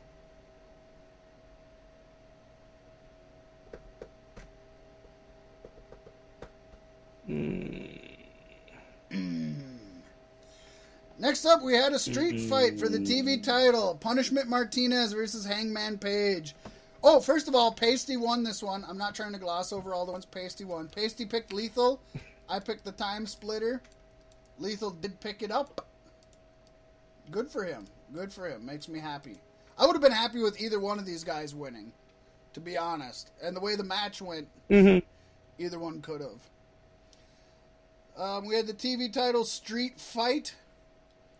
Punishment Martinez versus Hangman Page. Punishment Martinez is a TV title holder. I'm anti-bias in this one, that I'm not a big fan of either of these guys. I'm glad they're fighting for the TV title. Hopefully it pushes... I'm glad Punishment Martinez wore jeans to a street fight, as one should. That's one of the unwritten rules of pro wrestling. If you're in a street fight, you have to wear jeans. Hangman Page didn't wear jeans, and let me tell you where that got him. I think it was a what culture thing a while back. But they were talking about ridiculous things in pro wrestling, and one of them was wearing jeans to a street fight. And they made a good point where it was like, you know what? If jeans make you fight better, why don't you wear jeans every match? Because there isn't a dress code, at least that we know of. Right. Does it say you have to wear Baron tights? Corbin's out there fighting in a fucking three-piece suit. Yeah, it's like... So why not wear jeans every match if that just makes you a better fighter? That's John Cena's secret, man. He wears those jorts. Them jorts and them fucking shoes with no fucking tape on his ankles. God, that scares me every time he gets in the ring. I don't know how he does it. How that motherfucker is not twisted or broken ankle when he doesn't wear boots and he doesn't tape his ankles. He's got to have the strongest ankles of any living human. Injuries he's never had, right? Yeah, it's insane. Like, that's rule number one. Okay, I've never been a professional wrestler. Dabbled a little bit, but never been a professional. But the little bit I know is that one of the number one rules is you tape your wrists and you tape your ankles or wear tight boots because you're constantly moving your feet awkwardly, you're constantly jumping, you're constantly running, you're constantly pivoting, and that's the number one thing that's going to protect you from rolling or breaking your ankle. Mm-hmm. And Cena never does it, and Cena wrestles all the fucking time, or used to, and he's never had that injury. Holy shit. John Cena woke up one morning and his ankle was sore, and he's like, I'm going to make movies now. Could have been it. Very well could have been it. Cena fucking woke up, he was like, God, what was that Rock told me about a sore ankle? Oh shit, yeah, when he started getting a sore ankle, he started doing movies. Fuck. It must be that time. It's crazy. But let's talk about the street fight. Yeah, it was actually a good street fight. I think that's good for these two guys. They this elevated punishment Martinez in my eyes a whole lot. Hangman Page too, but he didn't need it. You know what I mean? Not a man. I think he needs it. I think he's the redheaded stepchild of the American Bullet Club. And then you get to take a second here and start to think, because I started to think right at the fucking intro, was he didn't come down in a Bullet Club shirt. And this continued to trend throughout the rest of the night. That is true. If there's one word for this match, brutal. Brutal. Yeah. Hey, they brought the thumbtacks, buddy! I'm a mark for thumbtacks. They're such a cheap and you simple... bring out thumbtacks and I'm... You don't even have to land on the thumbtacks and I'm happy. So I'm going to go off subject a little bit, and I hope we're not getting too far. Oh, no, we're not too... Oh, fuck, yeah, we are. Anyways, just a short little thing. We're just on the anniversary of Mankind Undertaker's Hell. And that was just this last week. Anyways, Bruce Pritchard had something to wrestle with about that Hell in a Cell, that whole pay-per-view. And King of the Ring 98. But he said that after the match, and remember, not only did Mankind go off the fucking cage to the announce table, but then afterwards he got chokeslammed through the top of the cage onto that hard fucking ring and had a chair fall on him. Was that the same night? Two different nights. All the same night. I thought that was two different Hell in a Cells. All the same night. Yeah, that was all the same night. He got off the stretcher. And Rikishi got pushed off the top until Mick Foley got off the stretcher to climb the cage just to get put through the cage again. And that was where the tooth went through his nose. But Bruce Pritchard, who was at grip position, said that the first things Mick Foley said to him when he came back after the match was, "I'm sorry, Pritchard, but I forgot to do the thumbtack spot." And Bruce looked at him and he was like, "Mick, you're covered in thumbtacks. You did the thumbtack spot." "All right, Bruce, I'm glad I got it." The fucker forgot going through thumbtacks. That's how fucked up he was. I bet Bruce does a good Foley, too. I love his voices. Yeah, he's a good... He should be a fucking, what do you call it? Voice actor? No, what do you call it when you mimic people? People make a whole... Impersonation? Yeah, he should be an impressionist. He should be an impressionist. He does better than I do, but anyways. Busted out the zip ties. So that was good. For a minute. Paige broke the zip ties. This is my one big complaint about the fucking match, okay? Punishment Martinez, wheelhouse kicks Adam Page. Adam Page falls, and as he falls, we watch the zip tie fly away. He broke through the zip ties! Made of bulletproof glass! Yep. At that point, you improvise. And it looked like he was trying to improvise. Gotta call some different spots, gotta get outside the ring now, because fuck this whole gimmick for what appeared to me to be the gimmick for the rest of the match just went the window. But my dismay, as he's setting up for moves and just kind of standing there waiting for Punishment to get back to his feet, he keeps pulling his wrists together like this is the way they practice it. This is the way it has to be. Like he was supposed to be bound. Every single move he did was moves he could do while his arms were bound together in front of him for the rest of the match. Granted, 1 or 2 points in times where he grabbed Martinez by the hair by one hand and walked him around a little bit. But he still could have. But even still, could have did that, yeah. right? And I feel like the match would have been 100 times better had he remained bound for the whole. Well, this is where I think both Page and Martinez maybe lack, is that you put somebody like Jay Lethal in that position, you put somebody like Austin Aries in that position, you put somebody like Bully Ray. They'll improvise out of that. Even probably Cody Rhodes or one of the Bucks or Briscoes. Yeah, they would have changed it and started calling moves on the fly that were different, or they would have handled them differently. Where Martinez and Page, whether it was due to one's lack of experience or the other's, or one not being comfortable or the other, or both of them, they stuck to the original plan, and it was okay, but it came off awkward. Even if you didn't notice it exactly, you would have thought something is awkward. Maybe it holds. And let's talk about uncomfortable. What made me uncomfortable was when Hangman Page was getting up on the apron and looking out towards the audience, and Punishment kicks him in the back of the head onto this chair structure that he built, but they didn't show it on camera. That made me uncomfortable. Bad production. And even in replays, they didn't show. Yeah, bad production, but Definitely. Fuck, I was worried he liked it wrong. Yeah. It was such a spur of the moment jerky kick. Would have been easy to fuck that one up and come down hard on the back of the chairs. Oh yeah, definitely, because it was an awkward setup, and like you said, an awkward fall. But again, I also think that's more due to bad, or maybe that's how they wanted to play it out. But I think that was due to bad production more than anything. I think if we got a decent shot of it, would have. I think the cameras probably also thought they were going to improvise after the fucking band came off, and so they weren't ready for that spot. You know what I mean? You think camera guys? I think you're giving the camera guys too much credit. I think the camera guys have to know the spots to know where to be to get the right fucking picture. They're being talked to from the guys in the back.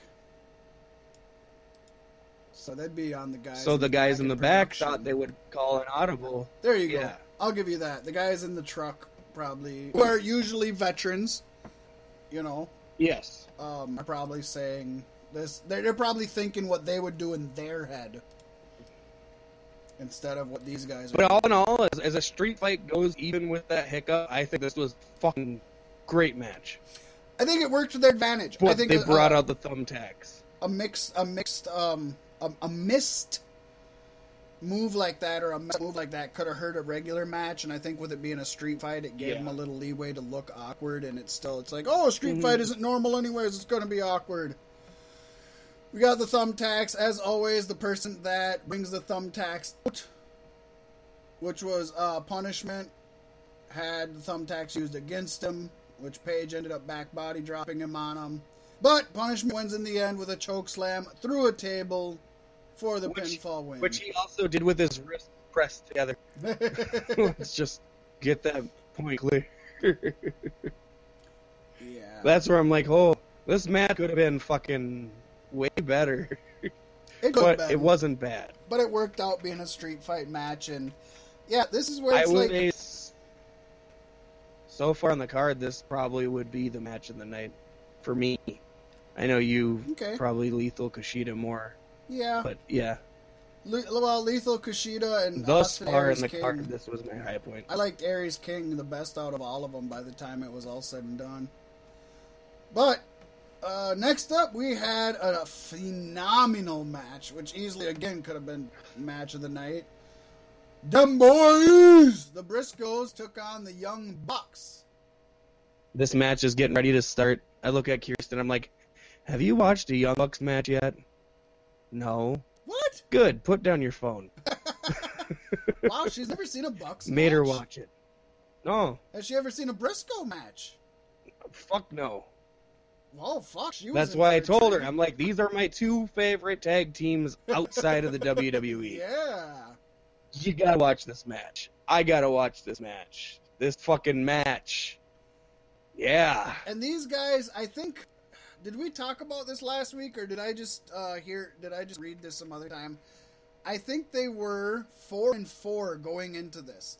I mean, these two guys have been fighting each other. Oh, I think we somewhat talked about it, because wasn't this one of the matches on our 80s or Indies from back in like 2012 or 2008 or something?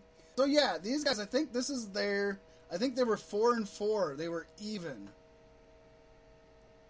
So this was to break their tie, and Lord knows they'll have other ones. But these are two groups that, if they didn't know each other so well, you'd think it's just a clash of styles. Because the Briscoes are just down-home brawlers. I reminisce them to the Sheep Herders. They can move and they can fly when they need to. Well, yeah, they can. They always remind me of the Sheep Herders. If people remember the group called the Bushwhackers in WWE. Yeah. Before they were in WWE as the Bushwhackers, and they were fan-friendly and pumping their arms and licking kids' faces, they were the Sheep Herders, and they were just bloody, ruthless brawlers. Very Damn it, different. what was ours that we were going to get our shirts made? The Road Whackers. The The Road Road Whackers. Whackers. That's I still right. got to work on that. I can't find a Road good fucking Whackers. Road Warriors fucking emblem, but I have looked into it. But they're just down home brawlers. They got, there's a Froggy Bow. They do a Froggy Bow, and they got the they have the redneck kung fu. But they're pretty much brawlers. Then you got the Bucks, who are the high flying flip floppers. But they know each other so well that they just put on a piece of artwork. It's a masterpiece every time. Mm-hmm. And this time was no exception to the rule. No, it wasn't. It was just great. Matt and Nick, they do less of their high fly nowadays, more and more, which is good. The older you get, you really should do that. I mean, Right. you should definitely. Unless go you're Jeff back on Hardy. that. Well, even Jeff Hardy has changed his up quite a bit. Unless you're Rey Quite a Mysterio. Booyaka, booyaka. Oh, you know what? That was one of the things I forgot. 619, I which thought is of- just 69 with a 1 in the middle. Yep, I thought of doing that for our logo, or our thumbnail, and I kind of forgot about that. God, that was one of the things. That's alright, I That think might we have had been a good little one. bit more poignant than Rob Van Dam. Maybe, but fuck everybody. Fuck everybody! We put what we want as our thumbnail, and you're gonna click it! Yeah, I thought about doing Come the tomorrow, 619, it's gonna but be taking changed. well, I didn't have time. And I thought I did it decent, I guess. But again, just really, really good. The Briscoes won. I think they have a name for the move, but I can't think of what it was. But basically, they did a So get this, folks. You got one Briscoe on the top rope. He's holding, I want to say it was Matt Buck on his shoulders, like you're going to do a razor's edge. And he does the razor's edge, but at the same time, the other Briscoe ends up doing a cutter on him. So you got a razor's edge cutter combination sort of deal.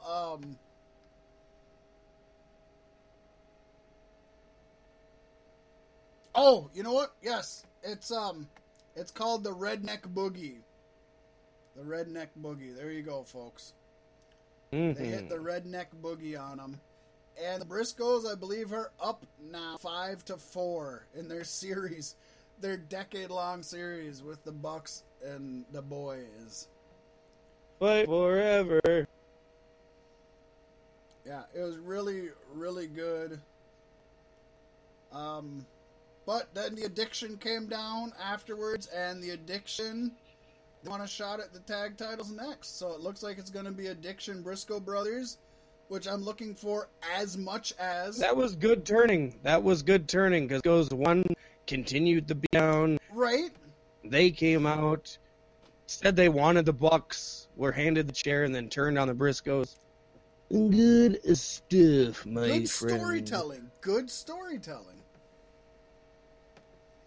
Very good. This is where, like Paige said before, you know, you look at Ring of Honor, you look at WWE. Fuck you. Not you guys, sorry. I'm talking to my computer. But Ring of Honor does tag team right. I mean, they put an emphasis on their tag team. That was one thing Kirsten was able to take away from the match is it's definitely a world of difference than how WWE takes their tag teams. Yeah. And I mean, and you can't not notice that. You just can't not notice that. Next, we had the world title picture. Dalton Castle defending his title against Cody and Marty Scurll, both of the Bullet Club. Nobody wore Bullet Club.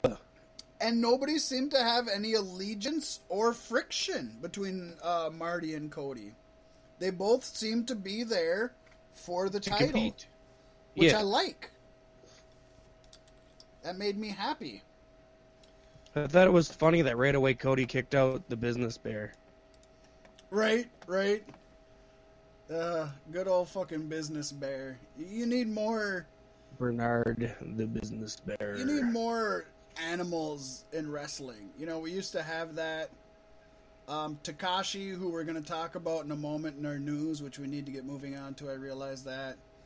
Of course, I can't even think of his cat's name now. But, of course, he has the cat.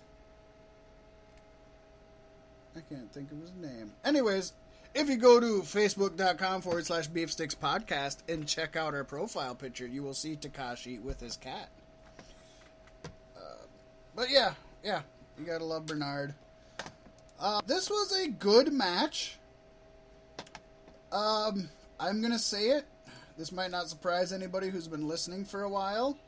I think this match would have been way better as Dalton Castle versus Marty Scurll in a one-on-one. But... Of course you say that. Well, I believe it. Cody... I still err on the side of the fact that Cody's not bad. He's not Omega. But he's not... He hasn't won any world titles, which makes me happy. He's just not world title material. He's TV title material. He's Intercontinental title material. He's U.S. title material. I agree with that 100%. He's tag team title material. I just don't think he's world title material. But it was good. This match actually had Nick Aldis show up. The former Magnus, who is NWA world champion. Who's supposed to be facing Cody at all. Who is... And they psychology the people. Yeah, he is facing Cody at all, and that was really cool to see. He said if Cody wins the title, he's got to put the title on the line at All In. And he was trying... going in, we're all supposed to think Cody's going to win. Yeah, because Nick was trying to make Cody win. That was his... So you had Nick out there, and you had Brandy out there trying to help Cody. So already, you know, you have a couple people.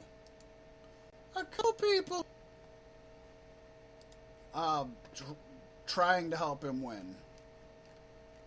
Well, Dalton has the boys. Marty Scurll, of course, he was doing his finger snapping. God, I love that.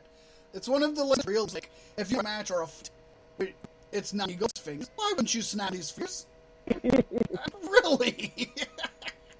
Why wouldn't you? So I thought that was cool. I liked that. Just really good. A lot of back and forth. They did the three-way right. They rolled people in. They rolled people out.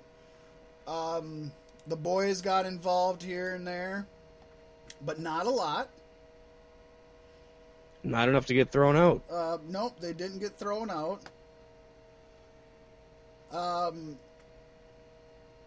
Cody actually tried to use the salt, the old-timey salt that Marty Scurll uses, but Scurll threw it in his face.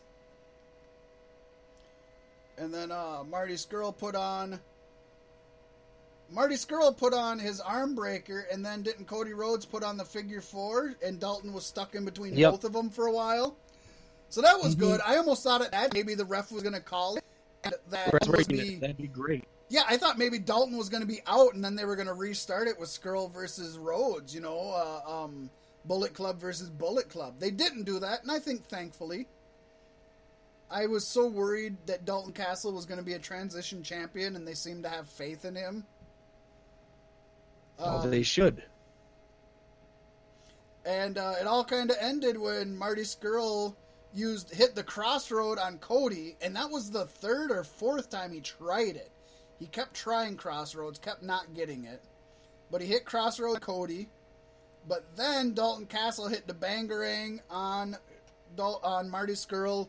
For those of you who don't know, Bangarang is pretty much an airplane spin into a razor's edge. He picks him up, put him over his shoulder, spins him about 3 times, and razor edges him. And he got the pinfall. Really badass match, but I think being a 3-way hurt it. I think it would have been better as a one-on-one. But then you'd have rules. That's true. No, it was good fun. I enjoyed it. You and I both. And I enjoyed the outcome and kind of how it bleeds into what we'll talk about next week. Yeah, we both picked Dalton. We both had faith in Dalton, and he's been coming through for us. That's really good. I'm happy he's been coming through for us. Pasty, we're getting along here. There's a couple news and notes that I think we have to hit, and some that aren't as important. So let's get your opinions on this. First of all, I think everybody's heard Brock Lesnar and Daniel Cormier had a face-off after UFC 226. That's right, folks. Brock Lesnar does not show up to WWE, but he does show up to UFC.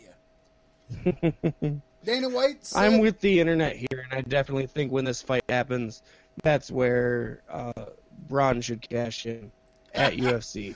Yeah, we got to go to facebook.com/Beefsticks Podcast to see how that would look like. It's up there. Just look a few scrolls down on our memes. We like to keep up on the wrestling memes. Dana White said that he wants Cormier's next title defense to be against Lesnar. Now, folks, Lesnar is closer to a UFC return as he has now been re-entered in the USADA testing pool. Remember, he needed a year of testing from USADA. He is exploiting... Well, listen, Pasty, because he's exploiting a loophole. He did 6 months of testing for USADA and then retired. Now, he's entered himself back in the USADA poll, and apparently he only needs another 6 months, not a whole year. So, allegedly, he could have went 6 months drug-free. He could have steroided up for 6 months because WWE's not testing him because he's a part-timer. And then he could spend the next 6 months trying to keep... And he's fucking Lesnar. Yeah. And he could spend the next 6 months trying to keep the bulk on him without shooting up.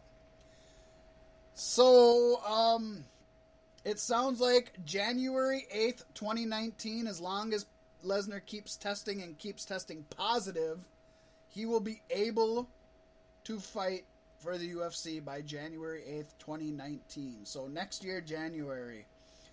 Some people on both sides are calling this confrontation a work or a staged confrontation.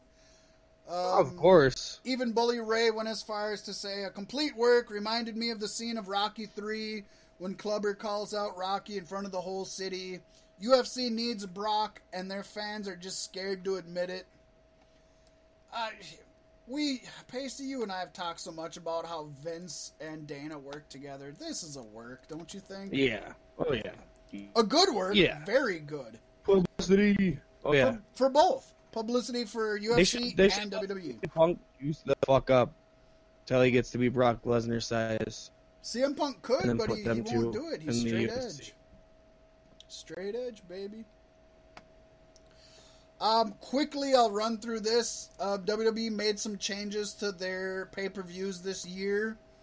The biggest change, they're taking out Clash of the Champions. and they're adding what they're calling the WWE Super Showdown, which is the Australian show we've been talking about for 6 or 8 months now. Why not Great Balls of Fire? So it's good they're not adding an extra pay-per-view to their event, and let's remember Super Showdown is a terrible name. Clash of Champions was preceded by a pay-per-view where every championship was on the line anyway, so it didn't fucking matter. Survivor Series, right? So, yeah. So Clash of Champions and then Survivor Series. So it's kind of stupid, kind of pointless. I'm okay with that. To add to that news, it sounds like there's a rumor that next year they're going to have 2 WrestleManias. One being the typical WrestleMania that you get around March, April time. The second one would be similar to what we got with the Greatest Royal Rumble, assuming it would be in Saudi Arabia or another foreign country. And it'll be something... The Greatest WrestleMania. Yeah, it'll be something similar to that. So that looks like what they're planning on doing next year. So just get ready for another 12-hour fucking event, folks. I'm always ready. We have to get into the police news. I'm going to skip one, which isn't that important, but we want to talk about Taeler Hendrix. She made an accusation. Jimi Hendrix's little sister. Yes, but not. She's not near as cool. I like Taeler Hendrix. Awesome, awesome wrestler. I got nothing against her. I think WWE missed the mark by not signing her, but if this is true, well, folks, we'll let you be the judge. Taeler Hendrix made an accusation last week that she lost her push in Ring of Honor because she refused to sleep with Jay Lethal. Ooh, no. Ring of Honor responded by John saying... Cena. No, he's not. Ring of Honor responded by saying they are taking the claim seriously and are currently investigating the matter. Lethal broke his silence on the matter as he tweeted out a message to his fan. He said, fans, not just one. Please do not use my words here as fuel to attack myself or my accuser. There is already too much hate going on in the world, so let's not add to that. But let me be clear, there is absolutely no validity to these baseless allegations.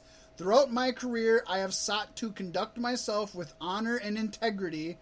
I would never engage in any conduct that disrespects this business or the men and women in the industry. Every individual has a right to be heard and must be given every opportunity to speak truth to power.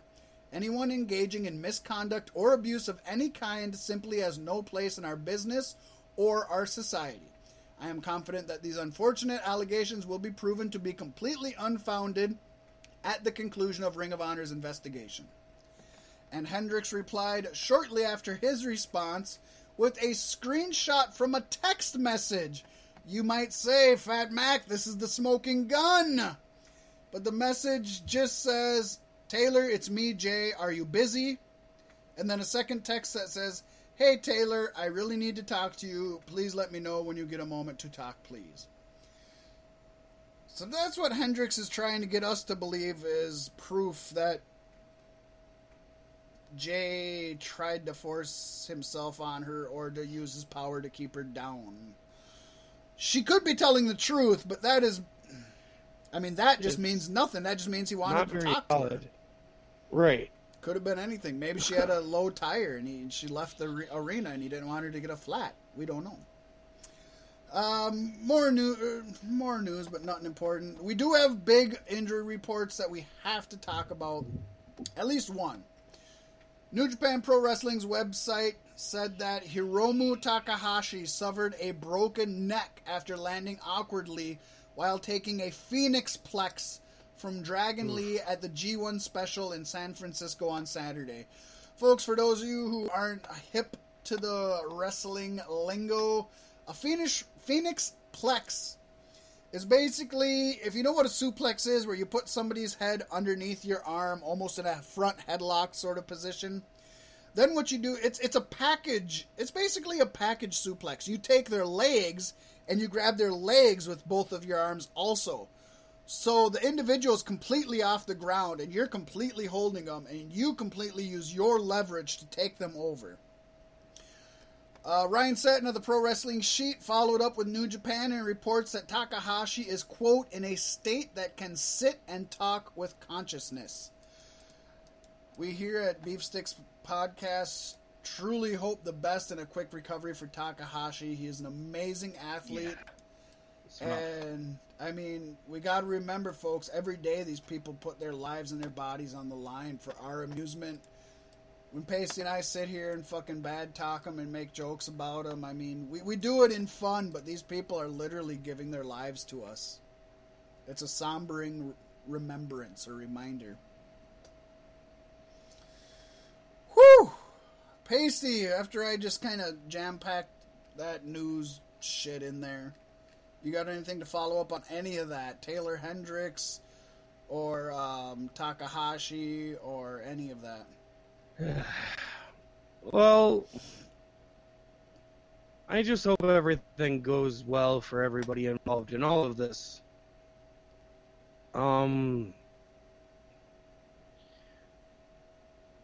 Sexual harassment is a bad thing. False allegations is equally evil. It's hard to call. It's something I just want to start straying away from because it's going to keep happening. I don't know. And the rest of the stuff I kind of wanted to talk about would make much more sense to talk about next week. Yeah, we can do that. We'll have a good show next week. We're going to have the results of Extreme Rules. Yes, on Beefsticks Podcast, post 69 Hopefully we'll have some G1 Climax results. That would be good. Hopefully we have some updated positive news on Takahashi. That would be great. Mm-hmm.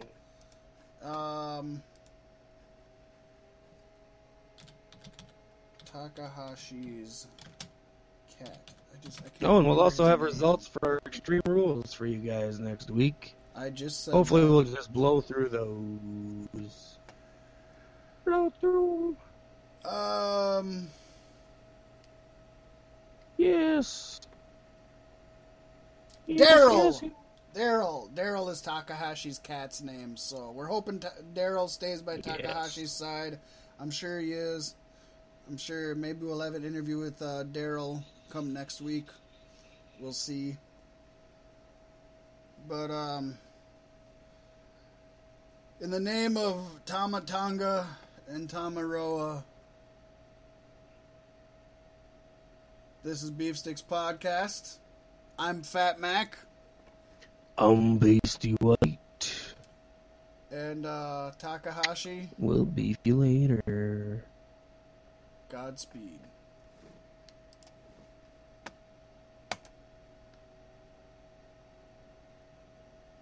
Alright. That was fun. We did that thing where we got a lot of shit into the show.